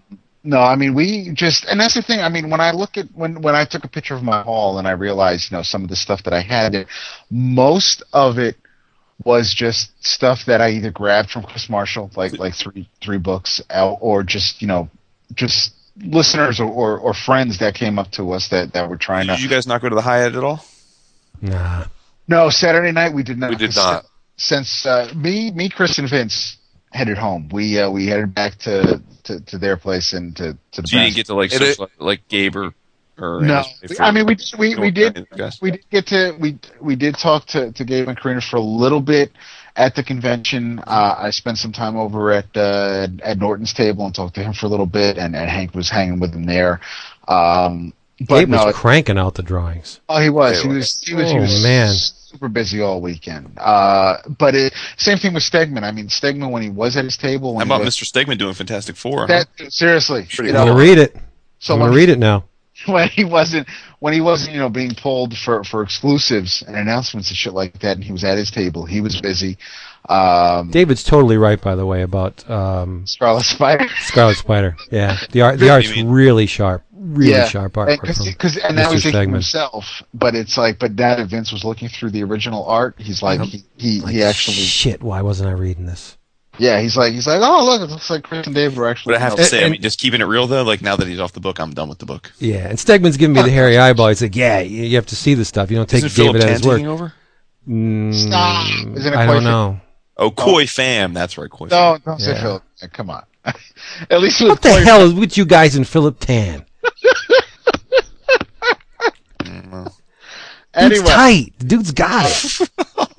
But Saturday when everybody else, when Sal and Andy and Zach and everybody else went to the Hyatt, we went home. We kind of just chilled for a little. Actually, Roland was with us. Because you had to get up so early and drive home, right? Yeah. Right. Yeah. So Saturday, I mean, Sunday we were out probably by 8:30. I think we left Chris's place. Now, Chris, did you go to the show on Sunday?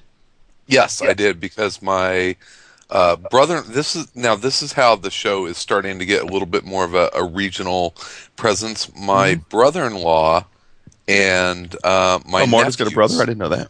Yes, my brother-in-law and my 2 nephews came to the show on Sunday, and so I had to meet them. And was it like a kids' day? Did kids get in free, or like if there were costumes and stuff? Yeah. 12 and under kids. Cool. Kids get in free, and they loved it. They came for the Star Wars experience. They got to go and get their Imperial Legion Academy certificates. Sweet. They learned how to crush the Rebel forces, which is very cool. So I went on Sunday, and it was good because I usually, and I think I even told David and Vince this. I usually don't go to shows on Sunday because it's really more of just walking around for 4 hours saying goodbye to people. Which it's just like, I'll just not go, and it's easier that way. And so, this year I got to walk around and say goodbye to a bunch of people, which was fun. But no, the show was really good on Sunday. I'm glad I went and got to see a few people. It was great that Gabriel and Karina were there, so I did get to say goodbye to them, and the entire show. I thought that the Artist Alley in particular was just at a really high level. I thought it was fantastic. And I know Ramon Perez made a fortune, but did everyone seem to be doing good business and cranking out the Absolutely cool? Yeah. Everyone I talked to was very, very happy. Artist Alley was just hopping. Probably the one that just I love. It tickles me to death every time I see how busy she was. I don't know if Katie Cook was ever not drawing. I'll tell you something, dude. She seems like a very nice person. I've met her personally, and her art doesn't really do a lot for me. But I have to tell you that she is a money making machine. Like she does those little. She does is churn out $5. That's what I mean. Those little teeny like business card size little teeny tiny like almost like penny size little character drawings. She turns out for $5. It takes her like 2 minutes to do. It's like a little Abe Lincoln paper money machine. It's Absolutely. Just like $5. You know who else was really busy was Tom Kelly. Tom Kelly was cranking out the. Yeah, I was going to ask you who had the because obviously in at our last con we were all together. Poppy Capullo was obviously the big quote. George Perez. Really? That's interesting. George Perez was doing $25 sketches. Yep. That's okay. Is that why? Because I was going to say, he's at a lot of. I guess he hasn't been to. I was going to say he's at a lot of cons, but he hasn't been to a con in a while because he took that time off. So I guess that's why. He's very slim. He's looking good. And he looks really good. Yeah. And he added to Chris's Avengers Jam piece. Well, yeah. No, so that's the next point. What? Let's talk. Art takeaways. Chris, you have a lot to say. I had a very good art weekend. Indeed. Yeah, he did. I got two major. Actually, I'm going to say three major accomplishments. First of all, the Avengers Art Jam that I've been working on for over 2 years now. Has it been that long? Yeah, it's been 2 years. Yeah, it's over 2 years now. Because I've brought the thing to New York twice now. Well, I was going to say because Chris doing it was what gave me the impetus to do it, and I started mine at last year's Chicago. So okay, yeah. So I finished my it's 20 different squares on a 11 by 17 art board, and I this weekend got an awesome Hulk by Brent Schoonover, which was great. Jeremy Hahn did an amazing Jack of Hearts, which has another little story. Fantastic. A lot of nice color on it as well. Yeah. It is really nice. You'll like this one, Wood. Bill Willingham did a Scarlet Witch. Loved it. Yep. A lot of people think of Bill Willingham as a writer, but he is actually a very accomplished artist. And then we just mentioned George Perez. He was just a sweetheart of a man and absolutely a definitive Avengers artist. Did a Wasp. Yep. And Robert Atkins did a kick-ass Black Knight. Yep.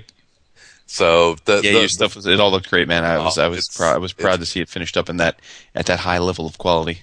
It's an awesome piece. I can sit back at it now. It's hanging on the wall. I'm looking at it, and it is an awesome. It's maybe my favorite thing that I own. Let's talk the Byrne piece, dude. Well, first of all, the Jeremy Hahn thing. I always on these jam pieces, I never say. I would never walk up to George Perez and say, "I want you to do a Scarlet Witch." The fun of it is. I would tell everybody what I want to do. Well, yeah, the fun of it is saying, I'm doing an Avengers piece. Do whatever Avengers character you want, or do your favorite Avenger. And so, I know, but then you get Gilgamesh up on there, and people are like, "Who's that?" Well, like Ryan Dunleavy doing Mantis is that's great. Yeah. is awesome. You know, I wouldn't have told Burnham to do a Herc. You know, it's Right. so to see, you know, or Matt Kent. Would you have ever thought that to say, you know, to Matt Kent, I want an Iron Man, and I never would have thought that for him. And it's my favorite. It's my favorite piece on the jam. So that's always kind of the fun thing. But Jeremy Hahn, he's just like, you know, and there are only like 3 squares left, and he's like, how about Jack of Hearts? I'm like, yeah, that sounds great. Now the most obscene outfit ever. Yeah, well, that's kind of the thing, is that it's a very intricate costume. Mm-hmm. And the biggest number one bummer about the entire show, and it's every show I go to, is that AT&T's network, from their cell coverage to their data network, is so bad. And you know it, Jason, because I was trying to text you all. I was going to say, that was one of the most crushing things about the weekend, is at first I thought you guys were just fucking like not remembering to hook your brother up, and then I remembered though that the cons that, you know, like last year when we weren't able to get in touch with Vince much, then I remembered, I'm like, I bet you they are trying to get in touch with me, but there's can't, because no fucking. And you know how I knew? This is how I knew, because my communications rock is always DAP. And I knew when he wasn't tweeting me every couple minutes that it was because there was something going on. It was just, data transfer was terrible. So anyway, Jeremy Hahn, I come back like a half hour later, and he's like, I can't get any reference on my phone, so I know kind of what he looks like, but I don't want to do 50 cent back issue with. Well, that's what I did. I went to Dark Tower's booth, and I got a Jack of Hearts miniseries issue number 3, dude. And before, just remember what you just said, Jason, about 50 cent back issues. But I'll let Chris continue. Okay. Well, that's so he hooked me up on that. Now my big so the Avengers piece is done. Oh, but the other jam that I'm working on, I got 2 awesome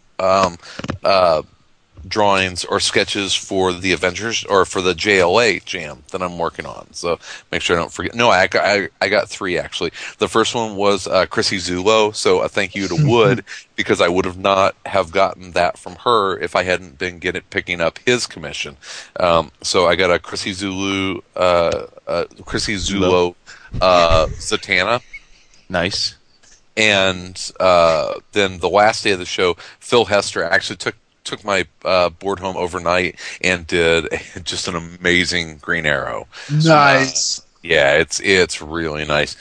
But probably my favorite single little piece of art that I got, and it's something that I'm gonna look at forever, is I finally got a Bill Sienkiewicz. Yep. Mm-hmm.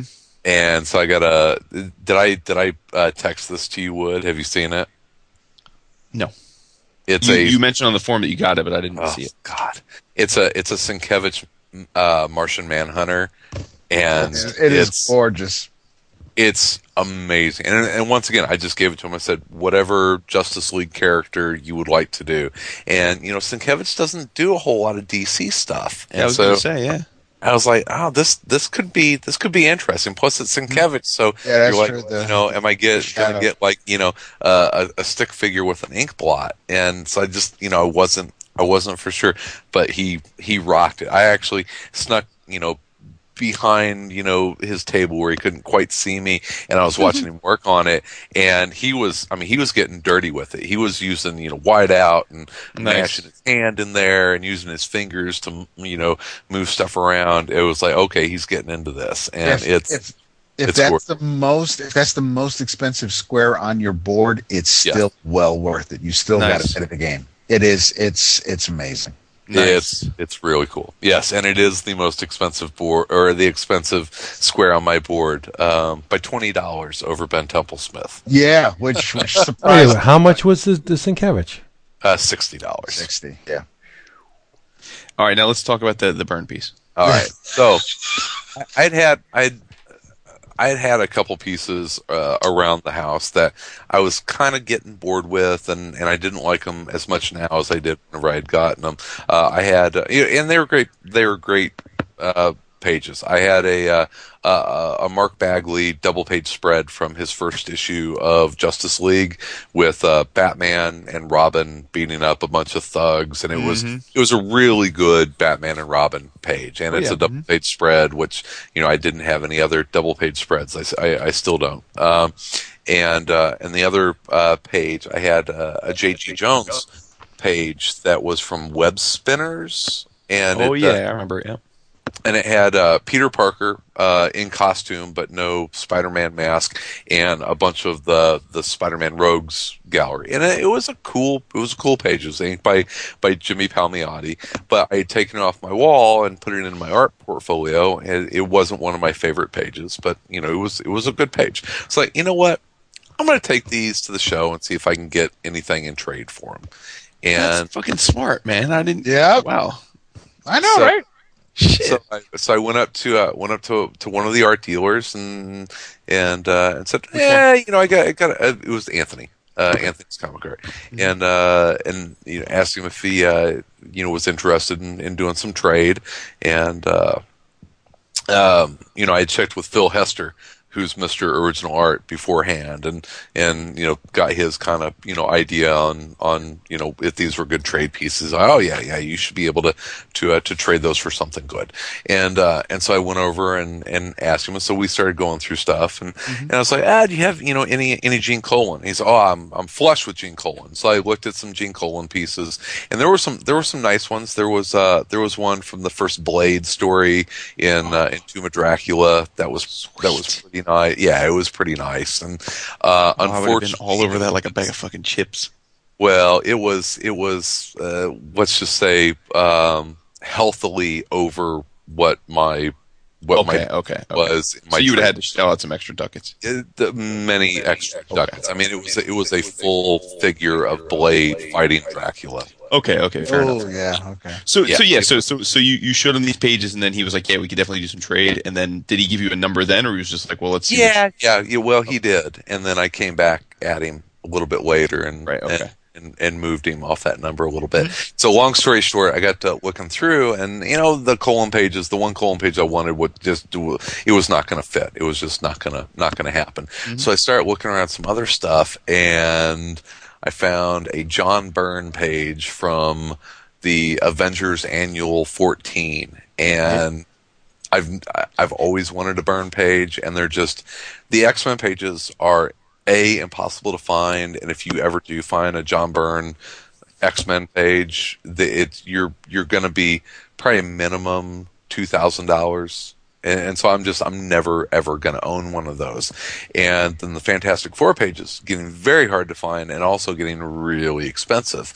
So my next choice would be an Avengers page, which he didn't do that many of. And this one is from the crossover annual. I don't know if you guys remember. It crossed over with Fantastic Four.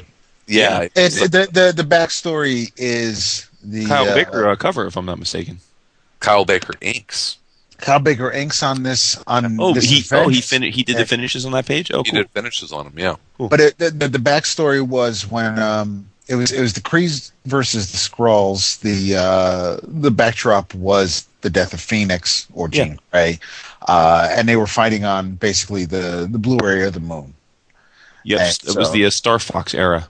Yes, yeah. Yes, it is Star Fox. Monica Rambeau, right? Monica Rambeau and Captain Marvel, She-Hulk and Hercules and yep. I love that. I love it. That's one of my favorite.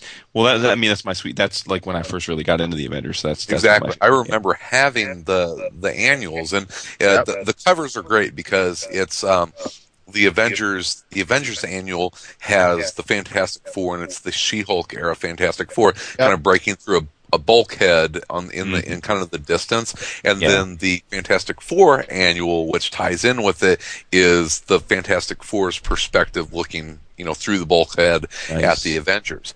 And it's interesting because I think this page actually appears in both issues. Oh, really? Oh.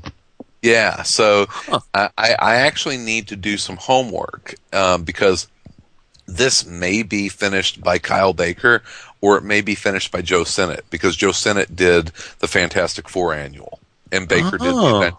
annual, and the page appears, I think, in both annuals. Interesting. Because it doesn't look like it's Synod inked it. No, It's Baker. It's Baker, but Yeah. it's I need to get the original issues. I got the Visionaries, the John Byrne Visionaries of Fantastic Four.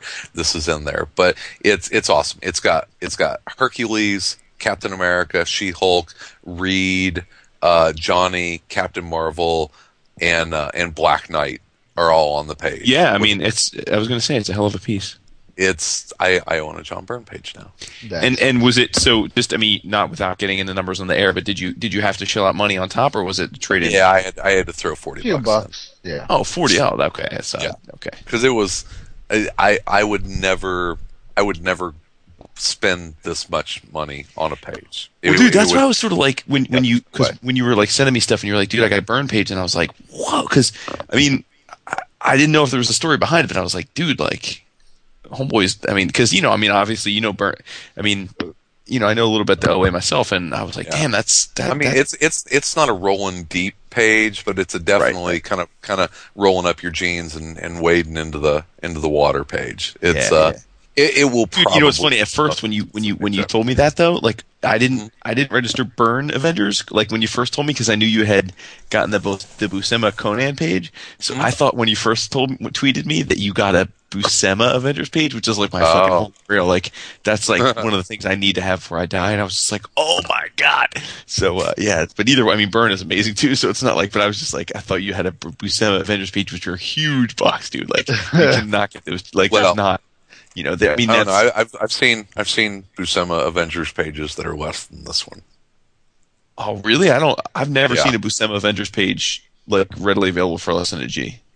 Wow. No, I've seen a few for less than this. Really? Okay. But it was funny because as soon as I showed this to Vince, he quoted you, and it's like, if you're going to trade up, you need to trade back, and that's exactly what I did. I took some 2000s pages and traded them for a 1980s page. And it kind of my validation was I went over to Hester's table, and Andy Parks was there, and I told them and showed them the page, and I said, so did I do okay? And they're like, yeah, you did good. Hester's prediction, and he watches this stuff, is that the Byrne Avengers pages are going to get really hot in the next couple of years once all the Fantastic Four stuff. I was going to say, but again, like that's just right. I mean, I totally agree with him, but again, that's just like that market follows what we've seen in the comics market, which is with, I mean, the comics that we grew up with, I guess they call it, the Bronze into the Copper Age. Like Bronze Age comics were plentiful, right? Because that was by the time that a lot of these comics started coming out, like even like, the X-Men, I mean, even the comics that we hold dear, those comics were plentiful. They were printed in bunches, and it was at a point where lots of people preserved them. So there was always a belief that like the Bronze Age, like high grade collectible issue market would never be the same as the silver and golden, because again, like, by the time that these issues, even though they were vastly loved by many of us, that there were just lots of them in high grade out there. And yet, as we've seen, as our age group who came up reading those books has gotten older and gotten a decent chunk of disposable income, I mean, the numbers are ridiculous, dude. I mean, you're seeing fucking Bronze Age books that literally are thousands of copies out there going for six figures, like on the regular, dude. Like it's crazy, and it's all because yet again, it proves when you're talking about high-end collectibles, whether it be art or, again, comic books or anything, but it's not about scarcity. I mean, it is about scarcity, but I mean, ultimately, but what it's about is demand. If there's enough people with big amounts of disposable income that demand these items, they will pay out the ass for them. It's crazy. Yeah. So, So I was very uber. It was the best art show I've had by far. I walked out with so many sweet ass things to look at. And although I thanked you off air, I will thank you on air for your diligence in being my art coordinator, since I wasn't there to pick up my own art. So I appreciate that. It was actually fun for me. It's because picking up and looking at art is so fun, and whenever you can do it and it's not your money, is really fun. So yeah, and it's cool because one of my favorite things to do before we go to a con is I always, as soon as they post the Artist Alley list, like I literally throw it into Excel and I go through each artist's, unless I know them already, but I go through each artist's, name, look them up on the web, DeviantArt, their blogs, and just like get a sense of who they are because, one of my favorite things is finding artists that that necessarily aren't household names yet, but that I look at their stuff and I love it, and then really reach out and get them to do a commission. So, that's always one of my favorite things to do. And in this case, I definitely did that. I knew who Aaron Cooter and Jeremy Dale were, but I don't think they're household names by any stretch yet. And I'll tell you what, Aaron Cooter, watch out for that guy. First of all, super, super nice guy. And it was just so easy to work with. And that guy has got some chops. Yeah, and that's the thing. Like, I know there's a big discussion going on in our forums right now about a guy who had an unfortunate experience with a commission, and it ended up being a great thread because we've all talked a lot about our own experiences with getting commissions and some of the things you can do to sort of insulate yourself against a bad outcome. And one of the things I think that's the most exciting about commissions versus buying a page of original art, which I like to do too, is that the excitement of it being spontaneous and not knowing what you're getting, right? That's kind of part of the excitement, that it's an original piece that's in some way born out of your request, right? It's not just something that, but with that, I think even, although I would say the vast majority of the stuff I've had commissioned over the years, whether it be, a $20 head sketch all the way through finished pieces I've enjoyed, certainly there are varying degrees. And one of the things I think that's most exciting is when you get a piece back that surprises you, Mm-hmm. and the Cooter piece that I obviously don't have it in my physical possession yet, but when you sent me the scan, like that was like, it's surprise-worthy. It was surprising, because I never order a commission unless I've seen a lot of their commission work online already, so I knew that Cooter had a style that was going to work for me. But I didn't know he was, when you ask for a team piece, you think, okay, he's going to draw, the conglomeration of the team standing together in some kind of pose. Yeah. And instead, he divided the piece into an X because it's X-Force. And then he drew 4 completely different renditions that sum up to all the characters. There was one that was like a big close-up on Wolverine's face, and then there was another that was just, 3 of the characters standing there in like a side profile, and then there was another set that were, a couple of characters head on. And just, it's awesome, it's such a creative way to go about it. And I love it, and again, that's a case where if you put a lot of prerequisites on the person, I'm sure he would have done whatever I had asked him to, but if I had given him a lot of prerequisites as to what I wanted, I would never have gotten that kind of piece. So, well, the thing about commissions, and it's become, Chris Campbell and I talked about it in New York a couple years ago. Commissions are, I think, a great way to get art from an artist that at a price range that is not going to kill you. And the thing is, the original art market for published pages has gotten so very expensive. And there are some fantastic artists out there that are not very well known, that are selling art from books that don't sell a whole lot for a whole lot of money. Whenever you see someone, and you know what? It's their art. It's their decision what to price point it at. And I have, if Tony Moore could go back in time and sell or hold on to some of the early Walking Dead pages, I think he would. And so don't even remind me, dude. The first New York Comic Con, I remember stopping by Tony and Rick Remender's table, and Tony and Kara were selling Fear Agent and Walking Dead pages for, like, at the time I thought it was just an absolute highway robbery. So I was like, I can't afford this.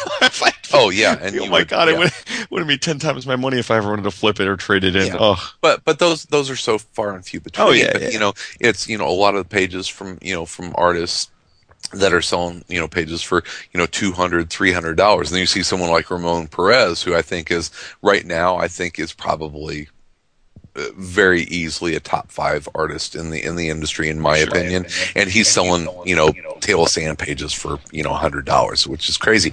But getting a commission, you have to understand, it's a gamble. You are paying someone to create something that they're not copying from, they're creating it out of air. They're creating it out of nothing. And what they present to you may not live up to your expectation, or it may exceed it. And sometimes, I've got a Chris Somney commission that it's an awesome Queen and Country commission, and it's great, and I felt like I got my value for it. But he did a Captain America and Bucky commission that I think was easily twice as much than what I paid for, and there are commissions which I won't mention that I've gotten from people that I got it, and it's like my first instinct was, okay, well, I was expecting more than that, but you know what? That's the game.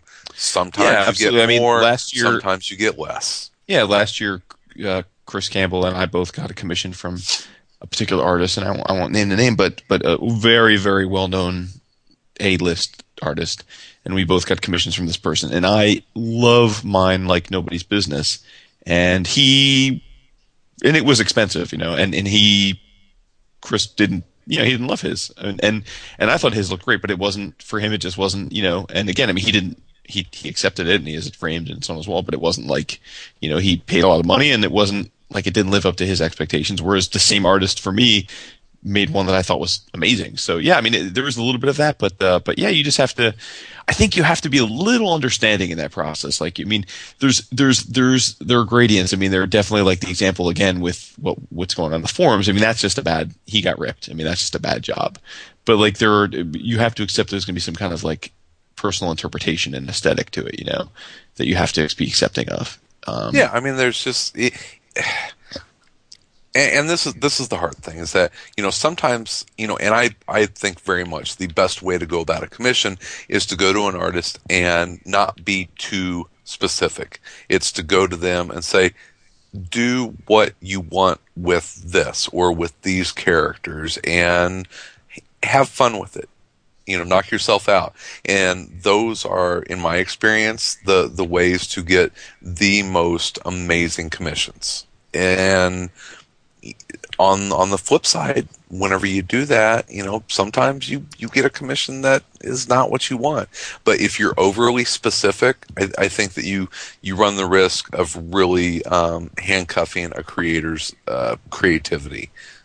Even though it's like exactly the poses that you want and exactly what you may have had in mind, you're basically limiting the creator's ability to give you something beyond what you anticipate. Tom Fowler is one of those guys.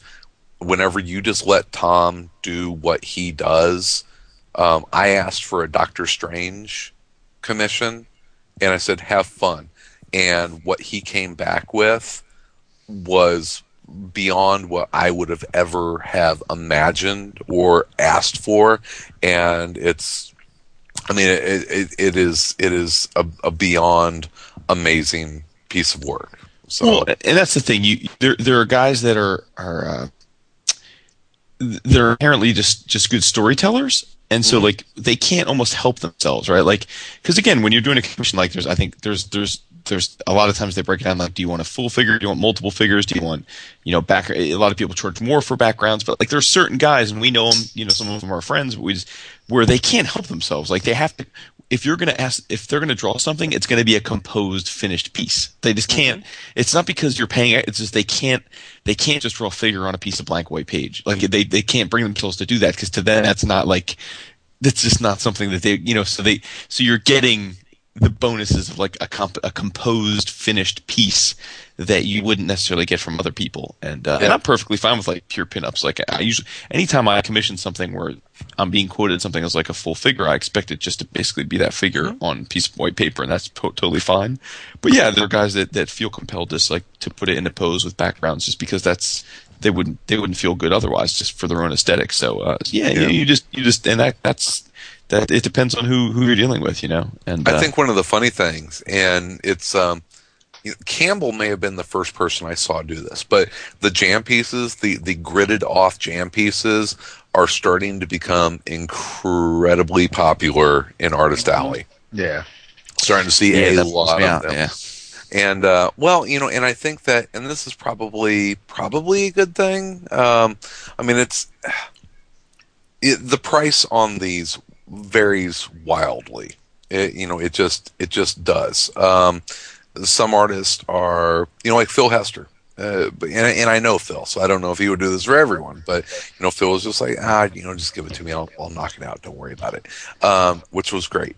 And then Sienkiewicz was like $60. So, but to Jason's, I mean, at least with Jason, when he asks somebody to draw on the square, it's generally, at least it was in New York, somebody he's already got a full-fledged commission from. So there's a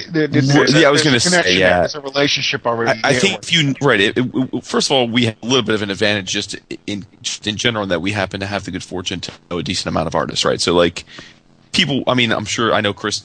We have a lot of the sim artists have contributed to one or more of our jam pieces. Obviously, if we know guys, from the years of just being in this circle of influence, it's going to be, you're more likely to get sort of a free or not, or gratis kind of piece, just because they're being cool and they know you and it's not a big deal. But to your point, David, that's right. Like, I mean, like some of the guys like Teo Scalera, right? Like he drew the Vision for me, but he did it. But I had gotten a Domino full commission from him, right? So he did. I'm like, I know for a fact he would have charged me a lot more, but for the fact that I had already paid him for a full figure the last con, and he knew that. So yeah, I mean, it's like with anything, there's a little bit of a trade-off. There's goodwill involved, right? I mean, so if you're a perfect stranger and you walk up, but there could be surprises, like Bob Layton, right? I mean. Yeah, he didn't even know what a jam piece was, and then we explained it to him, and it was like he was just like $20. And like, it's Bob fucking Layton, right? Like a Bob Layton event, like him drawing Iron Man. I mean, that's like, it's like it's as iconic as it gets. It's like, so dude, like, of course I'd be $20, but like that's Sienkiewicz. Yeah, exactly, right. Yeah. It's expensive. It was $60, but you know what? It's a Sienkiewicz. Yeah. Yeah, no. I'll never own a Sienkiewicz original. And you have so you have Sienkiewicz on that page. You have Perez on the other jam piece. I mean, there are. It's seriously, there is. It's. I don't care what it is. Oh, it's a little square, or it does. I don't care about that. The fact that you own, exactly. That you, and like Jason with Layton, it's like you now own something that these creators. I mean, it would have been crazy to get a full page 8x10 or 8.5x11 Sienkiewicz piece, or Bob Layton full figure sketch. It's just now you have them and doing characters that, with the exception of Sienkiewicz, but doing characters that they're known for doing. Sure. I mean, Perez was on the Avengers for more than a few issues. He's drawn them lots before. There's a connection there. So I mean, it's great to have them on that page. So you guys got to tell me, like, how quickly did Jim Chung's sketch list fill up? Like within 3 minutes of the I think so. On Thursday night. Yeah. I'm sure we'll talk about Jim Chung in a future episode. Yes, we will. As far as I like Vince, I can't believe I forgot my damn sketchbook this year. What? I was. Is Vince lost on Paul? He hasn't spoken in about 30 minutes, which is like a record for Vince. I'm here. But it's ironic that the artist among us shuts up when we start talking about art. He has no interest in it. Absolutely none. I was so pissed that I forgot my sketchbook. No, I don't. But I did. I came home with art because Tom Scholey felt bad that I felt bad about not getting My American Barbarian yet, and I get an email from Amazon this morning saying that they can't find it, and hopefully it's en route soon. So he drew on the back of one of the American Barbarian cards that promotes the book, basically as a bookmark / bookplate type image, so that I'll be able to put in. Really nice too. In my book, it is. He's on a horse. I'm on my way. It looks great. Bob Gar gave each of us a page, one of the pages from our first story, the first low concept, the first low concept anthology. He gave us each a page, and so I brought that page home, and for a whopping $40, I picked up a page from one of DC's Star Trek volumes. Yeah, man. By the penciler Gordon Purcell. I believe it's inked by Alve. I talked to Gordon for a little bit. It's a great page. I'm so happy with this page because not only does it have the Holy Trinity on the page, but it has the last panel of the page has one of those trademark Bones Spock exchanges, and it's just it's and Raised eyebrows and all. It's just, I mean, yeah, it's just one of those things where, you know, obviously they just kind of just have that chemistry. But this was, Gordon was explaining how he was so far ahead of schedule that unlike my Green Arrow page where you might have word balloons taped to the page, this was actually lettered on the board. They were able to send it to the letterer to be lettered right there on it, and it looks great. And he had a bunch of pages from other Star Trek issues, and according to the artist, this was Peter David's favorite Star Trek issue that he wrote. So I'm hoping eventually maybe I can get even Peter David's signature on it. But it's bring it to Wild Pig. He'll be at Wild Pig? He will. Oh snap! I may. But Gordon had pages from a Wonder Man annual, from his Silver Sable run, from Justice League Unlimited. I mean, he's got a bunch of stuff, and when you look at folks like Ryan Stegman, who rightfully so selling their pages for at least 100 and change a pop. Chris Burnham, of course, his pages aren't inexpensive. I mean, you have a lot of, and I mean, but you get what you pay for, and it's really detailed, really good looking stuff. Well, they're hot artists right now. So. I was going to say the key to owning pages from them is to get them to sell you pages before they sign with Cadence. That's true too. Right, and you have some experience with that.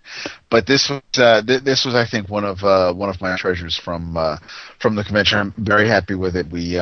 I told Renee that we're going to have to go to Michael's very soon because I am in need of some frames. But 60% off on their 1x17 sweet frames right now.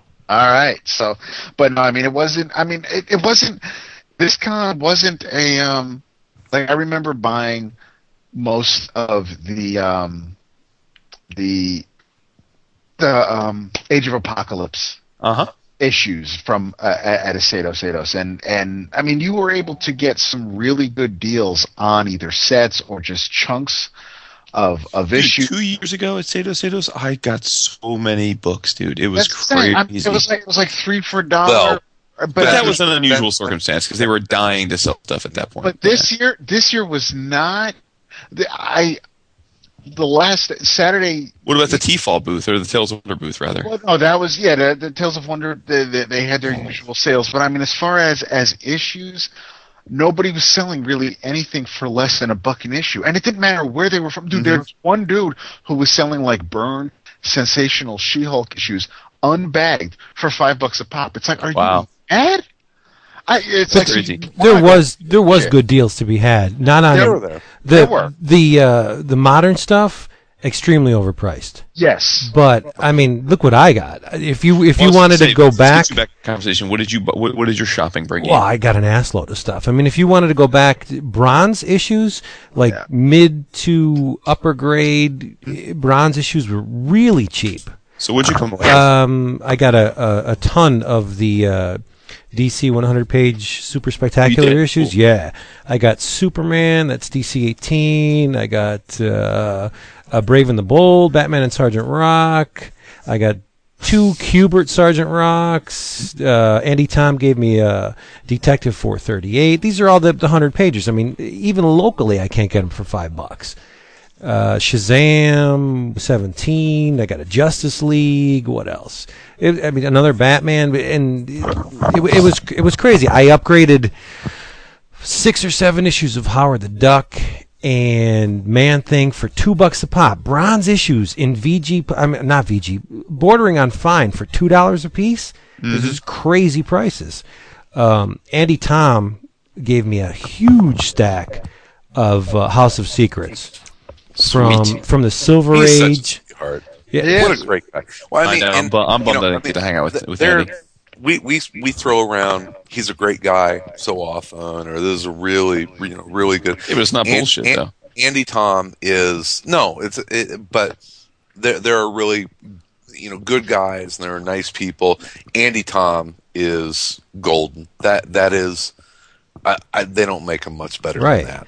And these House of Secrets, these are not cheap issues. I'm talking Silver Age and Bronze.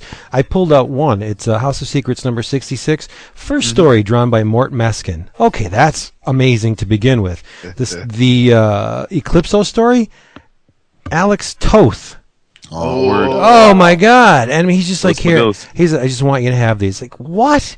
An amazing stack of those. Felipe Garza. Jason, you like Dylan Dog, yes? Of course, dude. Felipe Garza gave me an original Benelli issue of Dylan Dog. It's number 58.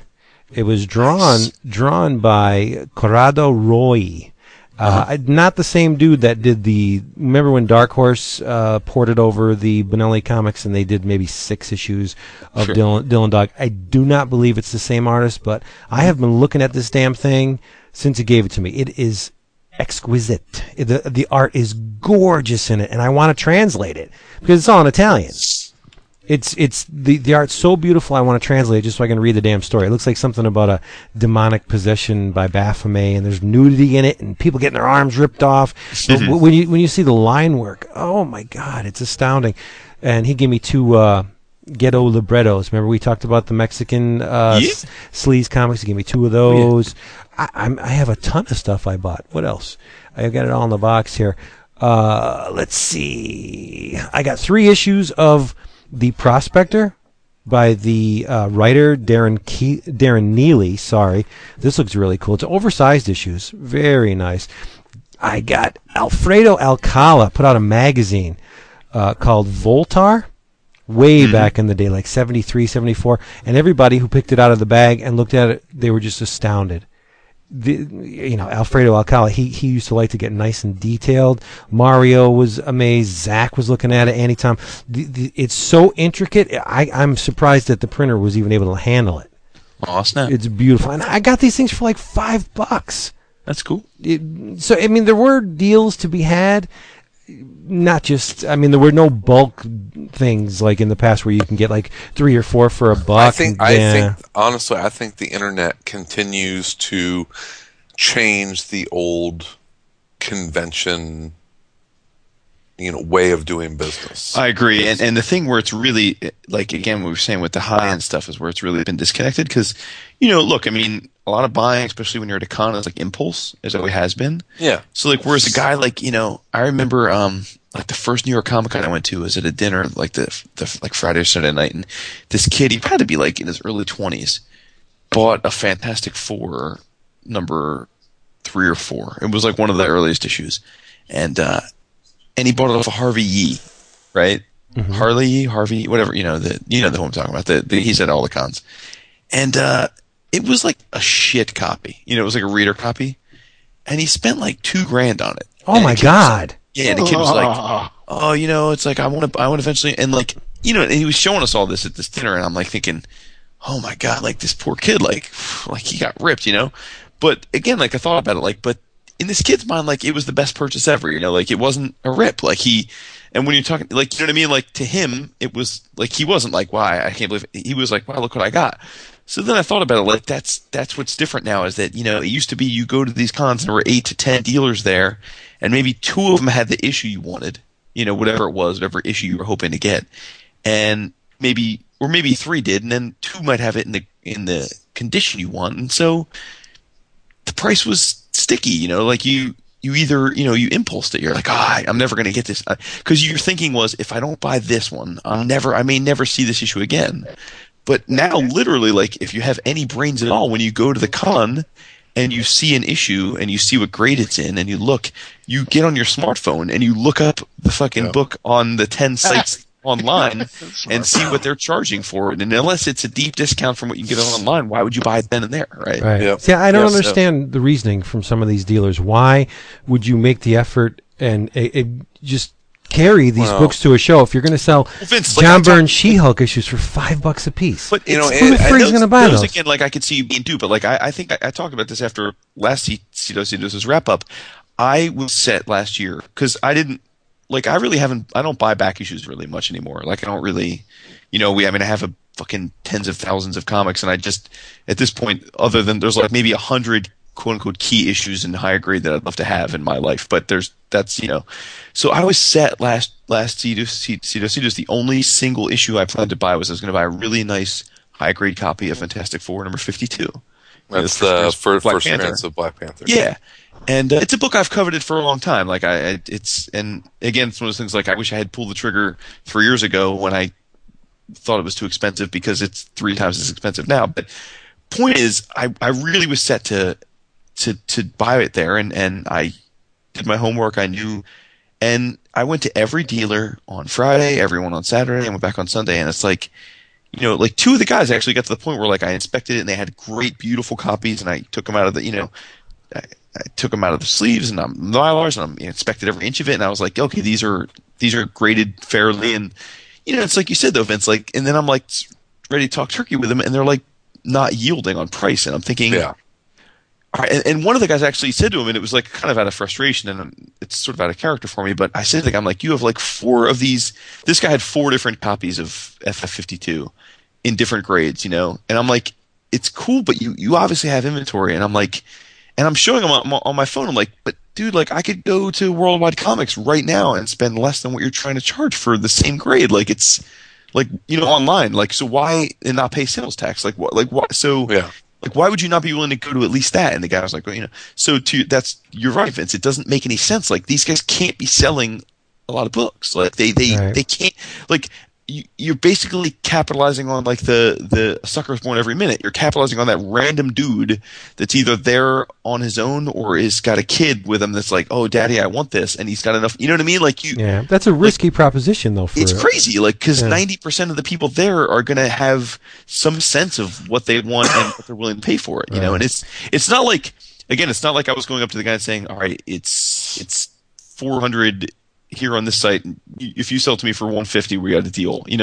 I was like, listen, it's 400 here, so give it to me for 400, and because I want it now. And he's like, no, you know what I mean? Like it's crazy. It's crazy. And he made no sale. One thing we did see a lot of were 50% boxes. Now, whatever the issues were tagged at, it was half off. Right. So it was very reasonable. Most of the 100 pages I got were $10, so I got them for $5. Now. Okay. To spend $5 on a beautiful Bronze Age book that's 100 pages, that's a no-brainer for me. That's my area of interest. You guys love the original art. I respect it, but I don't really feel the need to own. It's not your thing. No, it's not. But see, there's a separation. I don't need to own like a Bob Layton or a George Perez original piece of art, but there are artists I will. Like Tom Scioli or anybody that's going to be at Mocha, you know what I mean? The lesser known. And you also said on the drive that you would have been willing to have gotten a Fiona Staples original. Oh yeah. But see, like that's what I'm saying. Like the point is like you say it doesn't interest you, but there are certain people that float your boat. Like certain people, but it's usually not in the mainstream. I'm happy enough with the books. What's his name? Your boy Al Columbia. Yeah, you would love. I would love a piece of him. Yeah. Of who? Al Columbia, him and Francie. Yeah. But it's not for the mainstream stuff. I'm happy with the books. That's good enough for me. I don't need a personalized piece of art. But right, there are certain instances where I'd be like, yeah, if Tom Scioli wants to do me a double page spread, I'll pay for it. Sure. But David's right. Not too many. And the toys, dude, ridiculous. You and I usually bring back something for the kids. Yeah. Skylanders is big now. You know the price. Well, maybe you don't. The single figures go for $8.99. The 3-packs go for $19.99. Single figures at the show anywhere from, I think it was $12.99 to $18.99 for like one figure, and the 3-packs were $28. Are you serious? Yeah. It Lego, forget it. Was some of the dealers were buying the Marvel sets and pulling the figures out and just selling the figures. I saw the Hulk for $30. What? Well, those Lego minifigure things baffle me too, because my boys are crazy into the figures, and it's again, I can only presume that there are people out there buying them, right? Like there are people spending $40 for the Robin minifigure. Like, I mean, there must be, because otherwise, these guys aren't pricing these things out of thin air, right? Like they're obviously right. There's a demand. It's just but it is crazy to me. I don't. But yeah, one of the best books I got this weekend, and I didn't even have to pay for it, was from our good friend, and we spent a lot of time with him this weekend. It's not a con unless Will Pfeiffer's there, as far as I'm concerned. For sure. Somebody's getting sleepy. Joined at the damn hip. We were looking for books together and batting the banter around, David, and we were just having a great time. And he gave us copies of The Advance Team, his book recently published out of Tor, written by our good buddy Will Pfeiffer, illustrated by Herman Torres. Chris, this is an amazing book. I loved every damn page of this thing. Oh, it's great. Yeah, I finished it up today, as a matter of fact, and I'm almost finished with it. So we won't. I've never seen it. We won't ruin the end for David. It's a laundry list of everything. Nutjob's like. I'm not going to ruin anything that's not on the back of the book, but it's a totally Will Pfeiffer look at an alien invasion and pop culture. The kid's name is Zach McKinley. Mm-hmm. There's a you're going to spoil it all. I'm not going to spoil it. David, plug your headset, because Vince is getting ready to spoil the book on you. I'm not going to spoil it. Yes, you are. It's a conspiracy theory. There's aliens in it. Well, this is the book that Will was telling us about last year, right? Yes. Yeah, genetic tinkering. Mm-hmm. I remember him describing it. It sounded awesome, but I didn't realize it was out yet. And the artist, this Torres, I see a lot of S. Clay Wilson in his work. Yeah. It's really similar, really rich blacks, but it's very. I want to be in this movie. If this movie gets made, I want to be Marty, the guy that owns the pizza place. Oh Jesus! I could do that. I could sit there and yell at it. Was Marty on what? Her name's Vic, right? Yes. That's Did you say hitting on her? Was there a moment where he was kind of hitting on her? I don't think so. Nah. I was kind of thinking, I'll have to ask Will about that. But, I thought it was, this thing was like part Goonies, part Independence Day. It had a lot of They Live in it. It was, you can definitely, anytime, and maybe it's just because I know Will, but every time I read some of his work, I always kind of start thinking of what movies he's been watching or is influenced by. And yeah, there was a little They Live in there, little War of the Worlds. It's, so I always think very cinematically whenever I'm reading a Will Pfeiffer written book. Mm-hmm. Yeah. And Will's very good with 20-somethings. Yeah. As evidenced by finals and this. There's a lot of that. He understands people being uncomfortable. I was going to say awkwardness. Yeah. Zach is hot for this girl he works with, Vic. And there's just that tension between them, and the world's going to shit around him, and this kid's being pulled into this gigantic conspiracy that goes right up to the highest offices in the United States, and he's thrown into this blender, and he's something that he didn't. There are things buried in this book, and the kid is experiencing them all. Like, what he has learned about himself is not necessarily true. Right. And he's still trying to make time with this girl. I mean, in the midst of all this crap flying around him. Well, that's what's really important to you whenever you're sure, just coming out of your teens. Yeah, and it's really sharp. Like I said, there's not too much I can say that won't spoil it for David, but there's little symbolism, iconic. There's a logo that plays a big part in the story, and read it. It's only $15.99 for what, almost 160 some pages. It's a black and white square-bound book. It's awesome. Read it. Go. That's my In Your Travels. Go get Will Pfeiffer's Advance Team. You can probably pick it up for pennies on Amazon. It is, and leave a review on Amazon. Nice. Now, what did Roland have a good time coming all those way? He's going to a game and stuff, right, Chris? He's still having a good time. He's out. Oh, really? Some Chicago pizza tonight at Lou Mama. Hilarious. He's still here? Yeah, he'll be in Chicago until Thursday. It's one of the bummers that I'm still kind of recovering from C2E2, and so it's I don't have time to hang out with him that much this week. But yeah, he's still hanging out in Chicago. Sweet. It's a 30-hour flight here, so I think he wanted to stay and kind of enjoy it. So we went to a Cubs game last Tuesday. Yeah. So he has experienced Wrigley Field, and which was good. It was your basic Wrigley evening. We went there. We drank, ate a hot dog, watched the Cubs get their asses kicked. Yeah. It was. Hey, was Justin at the C2E2? Was Mortat there or no? No, he was not. But Richard was. Yeah, I knew Richard was because I saw him tweeting that he was selling all the Elephant Men hardcovers for like $100 for all 5 or something, right? Like, no kidding. That's a good price. Yeah.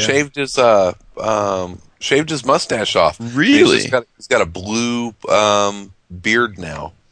A blue beard? Yeah. Okay. Yep, dyed it blue. It looks good. I liked it. Yeah? Yeah. I was hoping so he's got a beard without a mustache? Some blue on my skin, but couldn't get close to him. That's what you get, these vegan communists. But he's doing well. Cool. We hung out with Norton for a bit. He had a couple of beautiful prints from Battle Plug. So what else? There's any other ridiculous anecdotes before we wrap up? Oh, movie posters were fairly cheap. Will Pfeiffer was looking for. We were walking around. He found this one guy who had one-sheet movie posters for $10, and I think they're called half sheets. Old exploitation movie posters for $5, nice. and he bought one. And it's gorgeous. He's going to have it framed. But stuff like that, I can't imagine there being a big demand at cons. You know what I want? Earlier in the episode, when I said there was one bad thing about the show, like yourself, many years ago, my patience for cosplayers is done. Over. I'm through. Move off to the side. There were many of them at the show of all. Man, it's gotten so big. It has gotten so big at these shows. If you are blocking an access or egress way, you have forfeited any kind of respect from me. And they don't give a shit. That's the thing. They will stop everywhere. Yeah. Just look at me, take a picture. Isn't this wonderful? And there's people trying to get places. They don't care. I lost my patience this year with the cosplayers. I really did. Photobomb. Yeah. And then they look at you like you're treading shit like through their living room when you walk in front of them. But they're in a spot where you can't even see them. Get pictures taken. So. Go somewhere else. I don't know. It's just I've almost become numb to it at this point. I don't care anymore. Even the hot ones were an annoyance, and that's a stretch for me. Man, you must really be done. No, really. Yeah, you look nice, but get the hell out of the doorway, please. Unbelievable. Yeah, but no, I thought it was a very good show. I was very happy with how things went. It was. They sold booze too, Jason. What was that? They were selling booze at the show. Yeah. Wait, what? Yeah, they had wine and beer. They had a little bar set up. Yep. That's awesome. I never saw that before. You guys have gizzards at all, or? No. I did walk past Harold's Chicken Shack, and I want to take a picture of it for you, just so in case you missed it. We saw it many times. It's still there, next to the White Castle. Did you guys see? Was Hillary out there? Who? Barda. Oh yeah. Hill was there. Did we eat dinner with Hill at all? No. I don't know if you did. We didn't. No. That must have been when Jason let the dog out, because Vince did mention Hillary. Oh, okay. Yeah, I didn't hear you mention. Hill was there. Congratulations to Steve Bryant too, by the way, on Dark the Yes. A little Dark Horse action going on. Yeah, and Tim Seeley as well. It's a good fit. It's Tim and the 4-Star Studio guys are getting so So much stuff going on. Yeah. Very exciting. Actually, just read the horror number 3 today. The double feature. Oh, nice. Mm-hmm. And when did that come out? I don't know. It was the only one I loaded. I launched because the app had gotten updated recently on my iPad, so I launched the app today, and it was the only issue that I hadn't bought yet. That when you open the app, it has Right. the issues. So I just I downloaded it and read it, but it was good. Is Gabriel in number 3? Hardman? No. Okay. Mike and Tim got their book from Image announced with Revival. Yeah. Is that the name Yeah. of it? So good stuff going Yeah, on. I'm surprised to see Mike is doing finishes for For McKelvey yeah. on Defenders. Yep. That's I mean it's cool, but it's a little strange. I think I don't know. Like, why is he finishing somebody else's work? I don't know. Well, he's doing all sorts. It's not the only thing he's doing. So he's got No, I a know. lot. I just don't. It just seems. I guess I don't know. It seems. I think Mike's a I'll strong be honest, anchor. part of it is that I'd actually much rather see a full page with Norton art than a Sure. McKelvey page with some Norton art. But, Mhm. I mean, McKelvey's a perfectly fine artist, but I just don't. Personally, I don't. I think McKelvey's art really is well suited for slice of life sort of comics. But I don't think when you get to sort of dynamic superhero work, I don't know that his style really lends itself to that. But A little too clean for me. yeah, I think so. Yeah, I like Jamie's work a lot, but I'm a bigger fan of Mike's work. Yeah, I love them both, but I'd love to see them both work, on their own, outright instead. Yeah, of, that's what I mean. That's what I mean. I don't mean to come off like I just mean that it's one of those things where I'd rather them each be doing their own thing versus sort of Sure. collaboing. But yeah, but Mike's got a boatload of stuff working out now. Plus, he's fresh off his. Did Mike's head get 3 times as large now that he's got the Eisner nomination under his belt? He's very excited about that. Yes, and I really hope that Battle Pug wins. Me too. Oh, Ditto. we got some weather here in Chicago. I was like, Oh, what yeah. does that sound? It is rain, is what that is. Nice. Well, there you go. So, What else we got? What do we got? How we got to wrap this up? Because I know the drive there is always easier than the drive home because you have the anticipation factor. How is driving home? The drive home was better, right? It was because, well, for one thing, it was during the day. It was light out. And you can recap this and laugh about all that stuff that happened. Yeah, I mean, we left Chicago, a little bit of rain driving through Indiana into Ohio, but after that, I mean, it was clear skies. Everything was great. And what was fantastic was that, and another reason why I am so looking forward to driving or riding again next year is that there was even Thursday morning, driving through Ohio, where you would think it'd be rush hour or anything like that. There was virtually no traffic, no construction, no delays. It was just seriously clear sailing both ways. Which is one of my favorite parts early in the weekend was they were I called them to see how they were doing. And they would say, "Oh, we're we're in Ohio," and it's like, "Man, Ohio is just Dullsville." It really is, man. And he says, "Oh, we just crossed into Indiana," and I was like, "Oh, but you thought that Ohio was Dullsville." Firework capital of the world, though. If you want fireworks, you can get them there.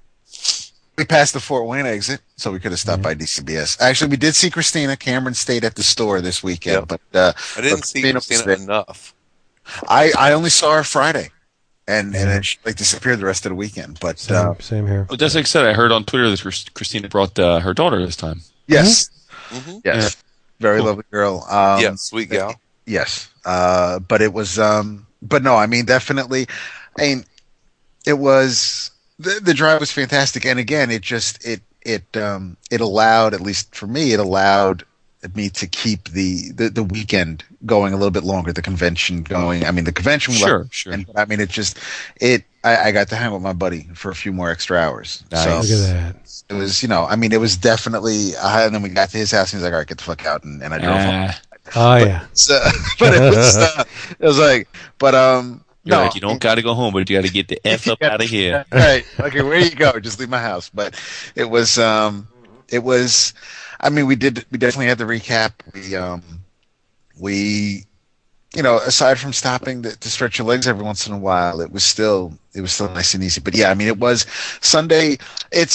It always goes by too soon. I mean, as soon as I got home and I texted Chris and says, I'm home. It's cool. It's 11:30 our time and everything's fine. And he's like, and the text back is like, yay, I miss you already. And it's just like, Well, think about it. The initial drive was a week ago. Yeah. It's the 7 damn days crazy, ago. yeah. It doesn't seem like it. You're right. Yeah. A week ago, we were already on our way there, but it was, it does. I mean, you get there and it, as great as it is hanging out with everybody, it does end way too soon. Right. Well, that's what the next con's for. You're right. For real. Well, for Chris, that'll be sometime in 2013. Me too. We'll figure something out. That's Yeah, what I'm saying. probably no New York for me this year, but Yeah, I'll be in California while New York's going on. So, But we're hoping we can entice Sal out for New York in October. At least Okay. I can hang out with him then. Yeah. I can get him here. leave it to Sal to come to New York when I can't be there. Exactly. we'll see what happens. Toronto might be in the cards. That's in Canada. Yeah, It's in Canada. Canadian. Wow. We're one. probably Stay- willing to go to a foreign Hockey country. over there for me to really We'll, visit. we'll stay at Gobo's house. What That's the hell? right. That would be good. We didn't stay at someone else's house besides mine. I'll be in You Vegas. You don't have a house in Canada. Come and hang out. Vegas in June, I'll be there. Really? Yeah. Look at you, big baller. Baller. I tell you, you got to run for your money with Mr. Roland. He was dropping some serious coin on original art. I'm saying, right? Dude, plus, the dude probably dropped a couple G's to get here and back. I know. Yeah. He wasn't fooling around. Well, you think about, But it pays. He's a young single man with a white collar job and no kids. So. Yeah. Right. and probably will go to probably average like one show every 5 years, as long as he lives in Australia. Didn't it Yeah, do he- it last yeah. month? He probably his next show stateside will probably be New York Comic Con in October 2013. Oh, is that what he Oh, said? that's cool. Yeah. So, because he's got to pay off these credit card bills and things like that. I'll So see them, playa. yeah. Yeah. So It might just be easier for him to do like Emerald City. And it takes like 4 days off of his trip. because he lands in He lands in L.A. So yeah. Yeah. Well, sometimes they'll fly him through Vancouver. Okay. Yeah. That's in Well, I Canada, know. too. I That's know. in Canada too. I know. Anytime he has to go anywhere, it's automatically 5 hours because he's in Perth and he's got to fly anywhere out of there. Yeah. So, Yeah. Hey, before we wrap things up completely, I just want to say we have almost guaranteed forgotten many people to thank or mention, and it is not intentional at all. It happens every time we do a convention wrap It's just up. that y'all suck and that you're not important. we do. It's, believe me, that within 5 minutes of us turning the mics off, it'll be like, oh my gosh, we totally forgot to mention so and so. So it is not intentional. It's Like just Turtle Boy, for example. Turtle Boy. Yep, who I did meet briefly. It just, there's so many people at a convention that you get to chit chat with, and sometimes you just kind of forget, but it's not intentional. So don't take it personally. And a lot of us are old. We can't Yeah. remember shit. Did you guys meet Johnny No Prize? Well, see, the thing is, he decided to not. Apparently, he's been telling me he was shy this weekend. So no, okay. he did not meet me, or I did not meet him. But he definitely was there. He Boomer met Boomer Z. Yep. Yes. Who's another one who is just extremely friendly and an all around great guy. We seriously did. I mean, Jason F, right? Oh, there was. Well, yeah. Vince and Chris met Jason F, and there was Rosado, right? there was this Kevin Michael who found me Saturday as we were done shopping at the Last Dollar booth, and he spoke to me and Vince for a little bit and said that he's a listener of the show. We did. I mean, we met. And unfortunately I didn't write many names down. I did. I wrote some down. Yeah, I mean, it was, and I remember everybody I spoke to, especially while I was on my way looking for something for Renee to bring home to her. There was a great guy who he stopped me and we chatted for a little bit. And he does listen to the show. He doesn't with work and everything else. He doesn't have time to hit the forum, but I do appreciate anybody who came up to us and said hi. There were a couple of EOC shirts, but I mean, pretty much the people who were there last year remember what we looked like, and we did have our table. Somebody Kamikaze was there, right? I want to say yes. George, who just joined the forum, so you guys must have talked to him. Well, yeah. George, yes, yeah, George, of course. There was John Wimmer. John Wimmer, who comes from Texas and is just such a nice guy. He really is, dude. He is one of the nicest people I know, and he and I are always playing Words with Friends and whatnot. And I mean, it's so just cute. It is. Does right? he kick your ass? Only if I take too long to. Did you guys mention Timmy Wood? We did. Wood. We saw. Well, yeah, my cousin. It was. We saw the not the front line of iFanboy, but like Timmy and Allie and Jim. I didn't meet Jimsky, but he was there. But it was. I mean, there were a lot of people. A lot of it. It wasn't really a blur. I mean, I remember things that happened, but I just there were times where things were just a little crazy trying to. And no one really had an agenda, like except for the panel on Saturday morning. We would just occasionally sit at the table, and then we'd get up and go look for stuff. So nobody really had anything that any pressing matters, or we had to be anywhere. So right. Would have been a hell of a lot different if the boy was there with us, though. Absolutely. Yeah, you because you have agendas, and you thankfully pull us into it. So I mean, throw David and I on a convention floor, we're going back issue shopping. That's what we do. There were so when I go to many I gotta say hi to people. It was like, where's Wood? Where's Wood? So many people were asking about you all weekend long. And we said, who? All weekend long. I know. The boy. You bastard. That's the only reason I keep doing the shows, because this is a place where I still feel young. The boy. Nice. That's very true. Well done, sir. All right, you want to wrap it? I'm surprised Chris stayed up this late. Hey, I told you it's my last one for a little Oh, while. I was going to say we won't be hearing from Oh, Chris yeah, for that's a couple true. years. So. Going on walkabout. No, I'm going on walkabout. Exactly. So we have some. It's impossible to fill his shoes, but we've had some good stand lined up, I think. Yeah, it's gonna be fun. It's gonna be fun. Applications can be emailed to. Sal. One of the weeks is taken up with Sal. That's 1 week down. And Will wants to 2 weeks down. fill in. I bet you one Mario Muscar would be more than happy to sit in. No, we don't take amateurs. We don't want amateurs. Wait, have we had Mario on the show? No, we've never had Mario. Oh my God, that's a sin. Mm-hmm. We've had Alan on the show. Yes, we have. Yeah, that won't happen again after this weekend. That was the Alan Frankie the Dildinator episode, right? Yes. Yes. I made Alan a little uncomfortable at the show. Wow, that's hard to do. I acted inappropriately. It was awesome. Did you? I didn't have the chance because we didn't see him all that much. What did you? No, I came up from behind and gave him a good little boob hug, though. Twig and berries.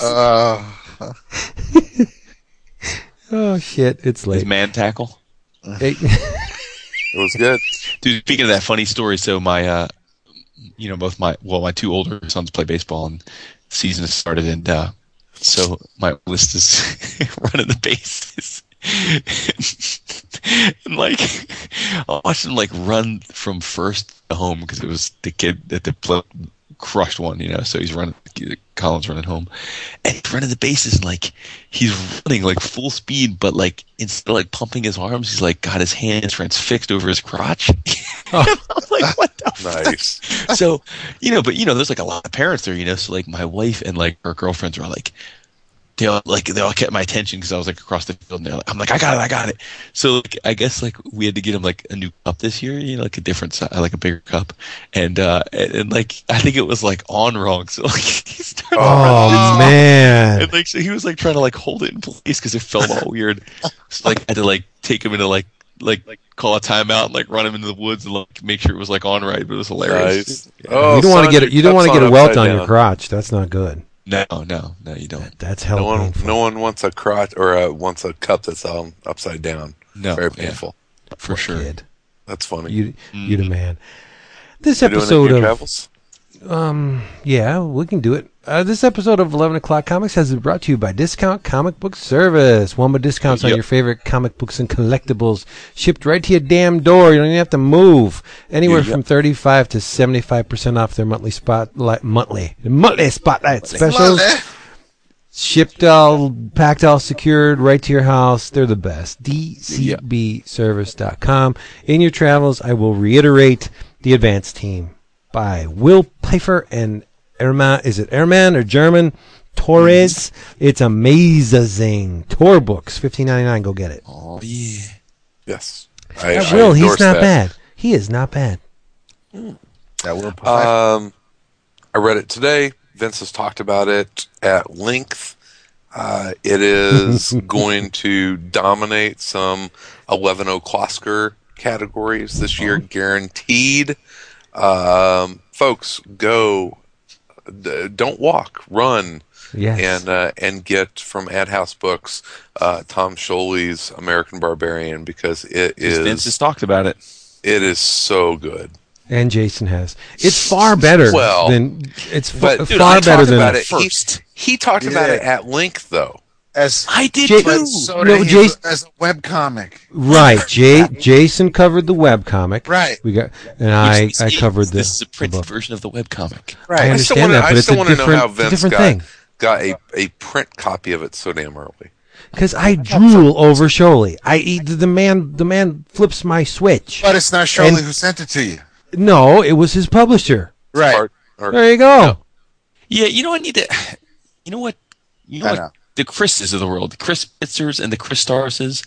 You know, I know you guys have your favorite. You think some other people on the show talk about your stuff too. And right? It is a 4-person show, right? It's a 4-person show. Or was my it just, goodness. Okay, all right, just checking. Yeah, you just shit on all my freebies now. I'm did. just saying. We weren't getting any, so well, that's okay. We were getting any, so the hell with you. There you go. What's that about? Money spent by us at those publishers. Some think the guy's getting the free stuff. It's not equitable. My goodness. Just saying. There's something between my spinal. Oh, it's a knife. There it is. It's out. Damn. There's something. Who made Aphrodisiac there? I'm saying that's a lot of wood. No, come on, Jason. On the Aphrodisiac, we tag team that one. I don't recall you making it here.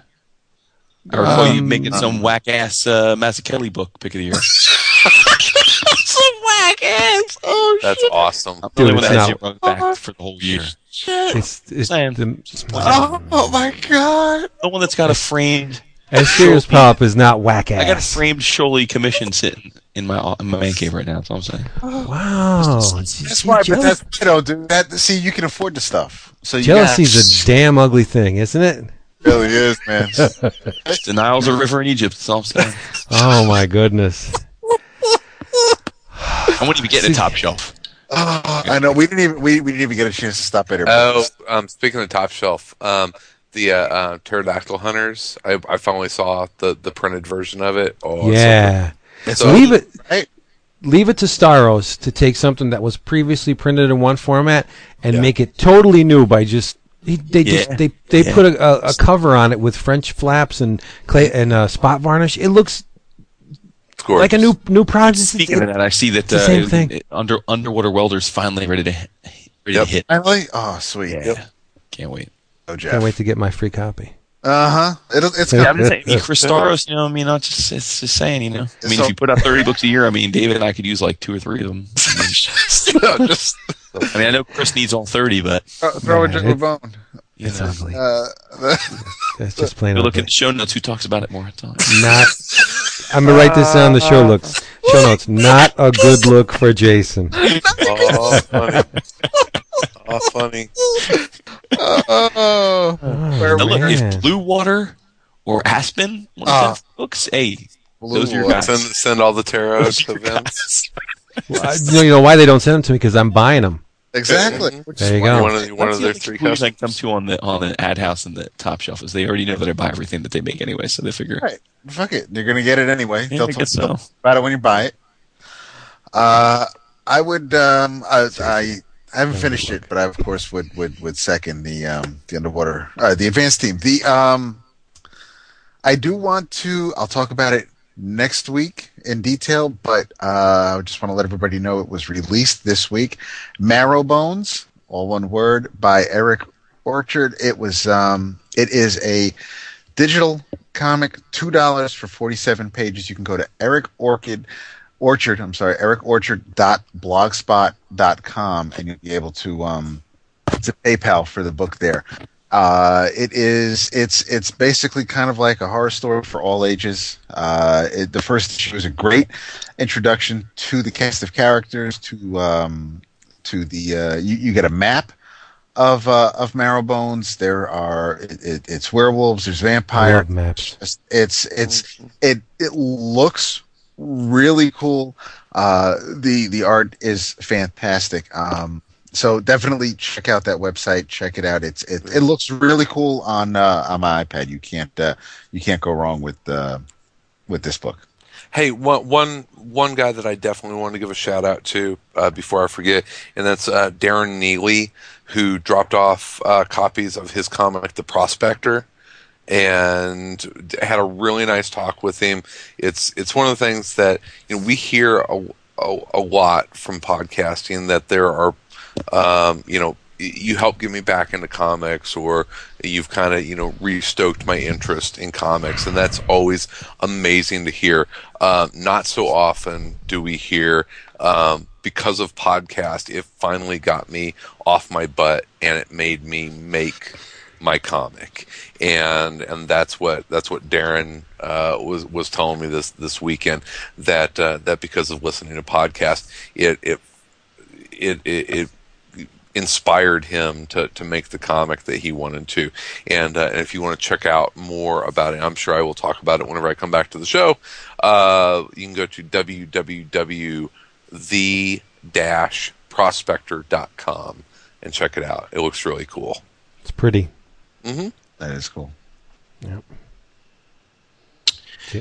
Yeah, last but not least, in your travels, Christos Gage is doing a bang-up job on Avengers Academy. Nice. Yeah, it's a lot of fun, and it's one of those books that it's kind of it was tied in a little bit during the Fear Itself stuff, but for the most part it's still on its own, and it's got a nice rotation of characters. I think he's really does a great job making young characters seem young, which too often these days is forgotten about. Like that, you forget that these books that are teen books they act like they're adults, but in this book, they're kids. They act like kids. They are impetuous like kids. They make mistakes like kids, but it's a lot of fun. And the membership has gotten really interesting in the last few arcs. There's some mutants up in there. There's the Runaways. It's great. So he's stealing it. It's just one of those books that doesn't get talked about much, but is really one of the hidden gems of the 616 right now. If you're kind of like I am, sort of blah on the Bendis Avengers run and sort of ready for that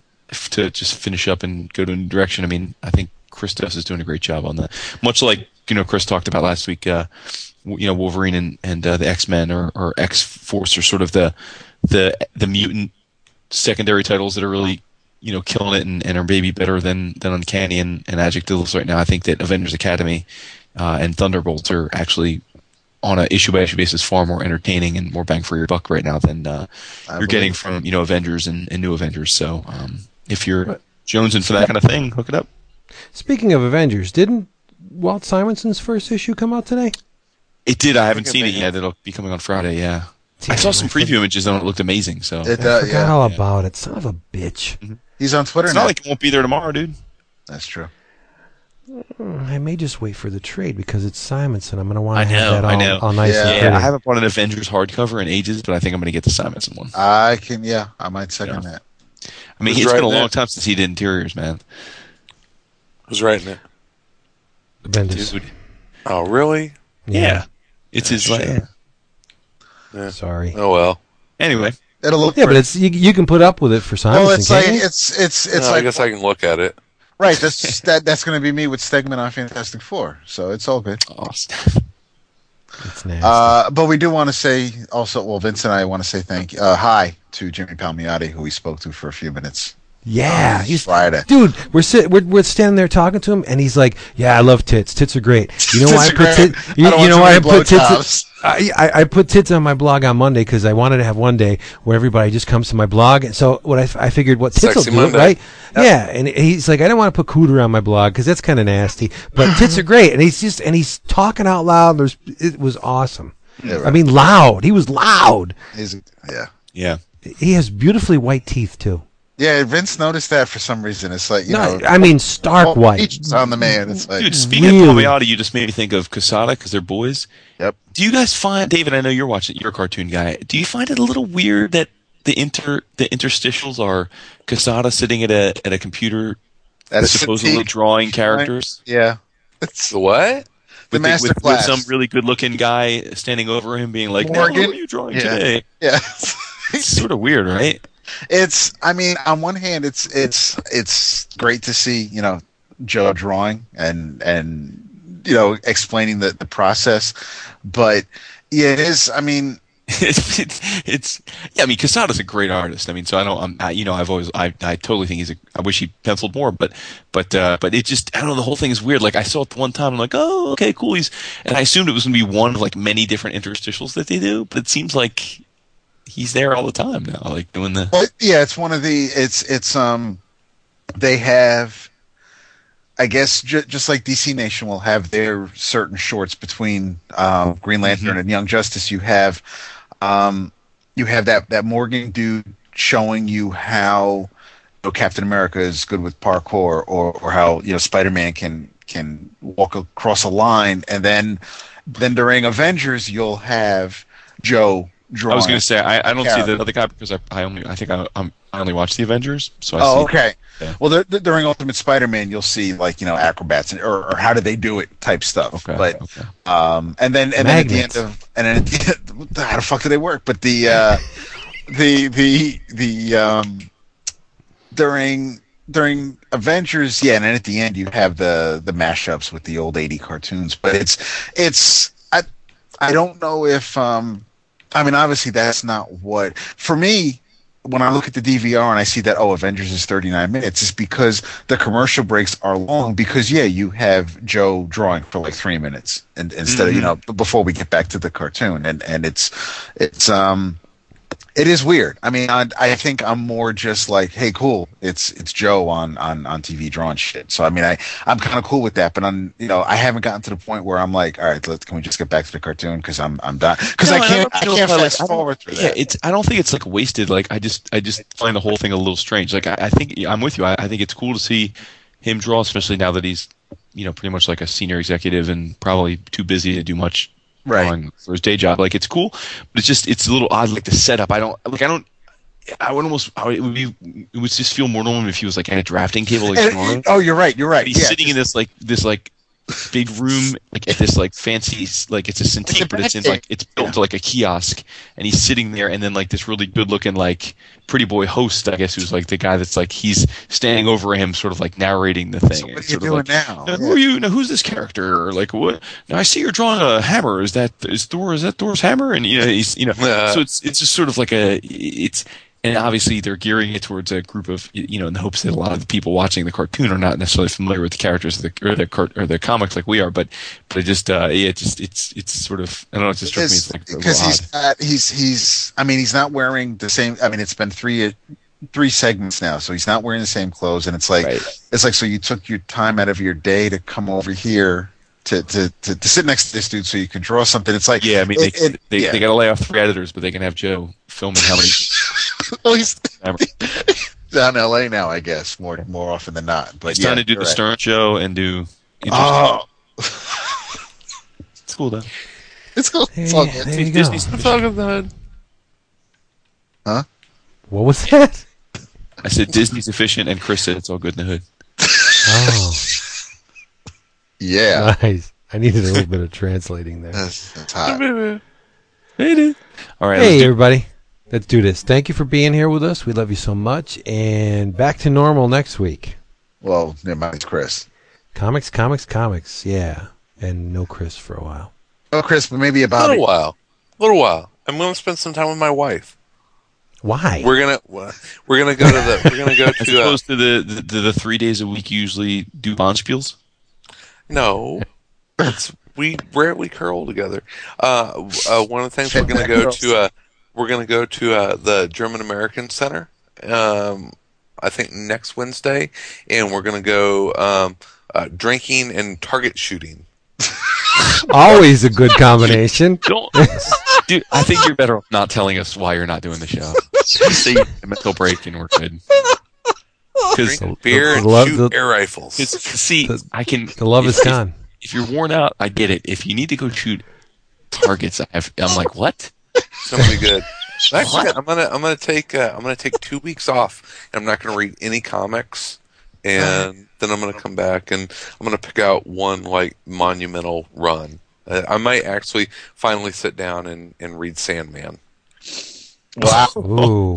And then you'll be It's back, like, you'll be back on the break. You're gonna need that 5-hour energy drink. I'm telling I'm you. gonna read it over a couple weeks. Yeah, some of that stuff is a stretch. Yeah. Well, that's okay. I'll have time to do it, and I won't be rushed. It's gonna be a beautiful thing. David, No, that's okay. Well, What? all right. Oh, No, maybe I might read all of Ecstatics. How about that? Oh, what were you gonna say, Oh, Jason? that's I said, good. have you read Sandman? No. So that's interesting because for one of the most critically acclaimed modern comic works, 3 of us haven't really read it, and the one that didn't like it. Oh no. Let me clarify. I like it up until the home stretch. The home stretch is horrible. It is. Oh man, that makes me want to read it even more. Yeah. Game of You, great. The initial arc is fantastic. There are Hurry parts up, of it finish that are correctly. Finish it up. Wrap it up. yeah, the ending stinks. There you go. It's a fitting There you ending. have it. The ending's crackling. Mm-hmm. It's all crack-a-lacking. All right. So I'll see you guys in about a month Yeah. or so. You'll hear from us in about a month or so. Hopefully we'll hear from you. But we don't. Hopefully we'll speak to you other than the show. I'm going on internet hiatus for at least a week. Ooh, as long as you get that UPS shipping label on my package before you go on internet. I'm just gonna bring that stuff to you next con we meet up together. Oh yeah. Yeah. Fucking, yeah. But C2E2 next You year. coming to Wild Pig? No, C2E2. Dude, I'll call Marta later and work out the shipping details. You do not want to deal with her on that shit. Damn. I'll send her a nice bottle of wine and have a self-addressed stamped envelope in the back. Mine. God damn it. Well, I'm glad you guys had fun. It sounds like it was a hell of a good weekend. It was a great weekend. We had as much fun as we could without you. Oh, you're sweet. Well, I had fun here. No, you didn't. I did. Actually. No, I did. I mean, it was as much fun as I would have with y'all in Chicago, but I did. It was good fun.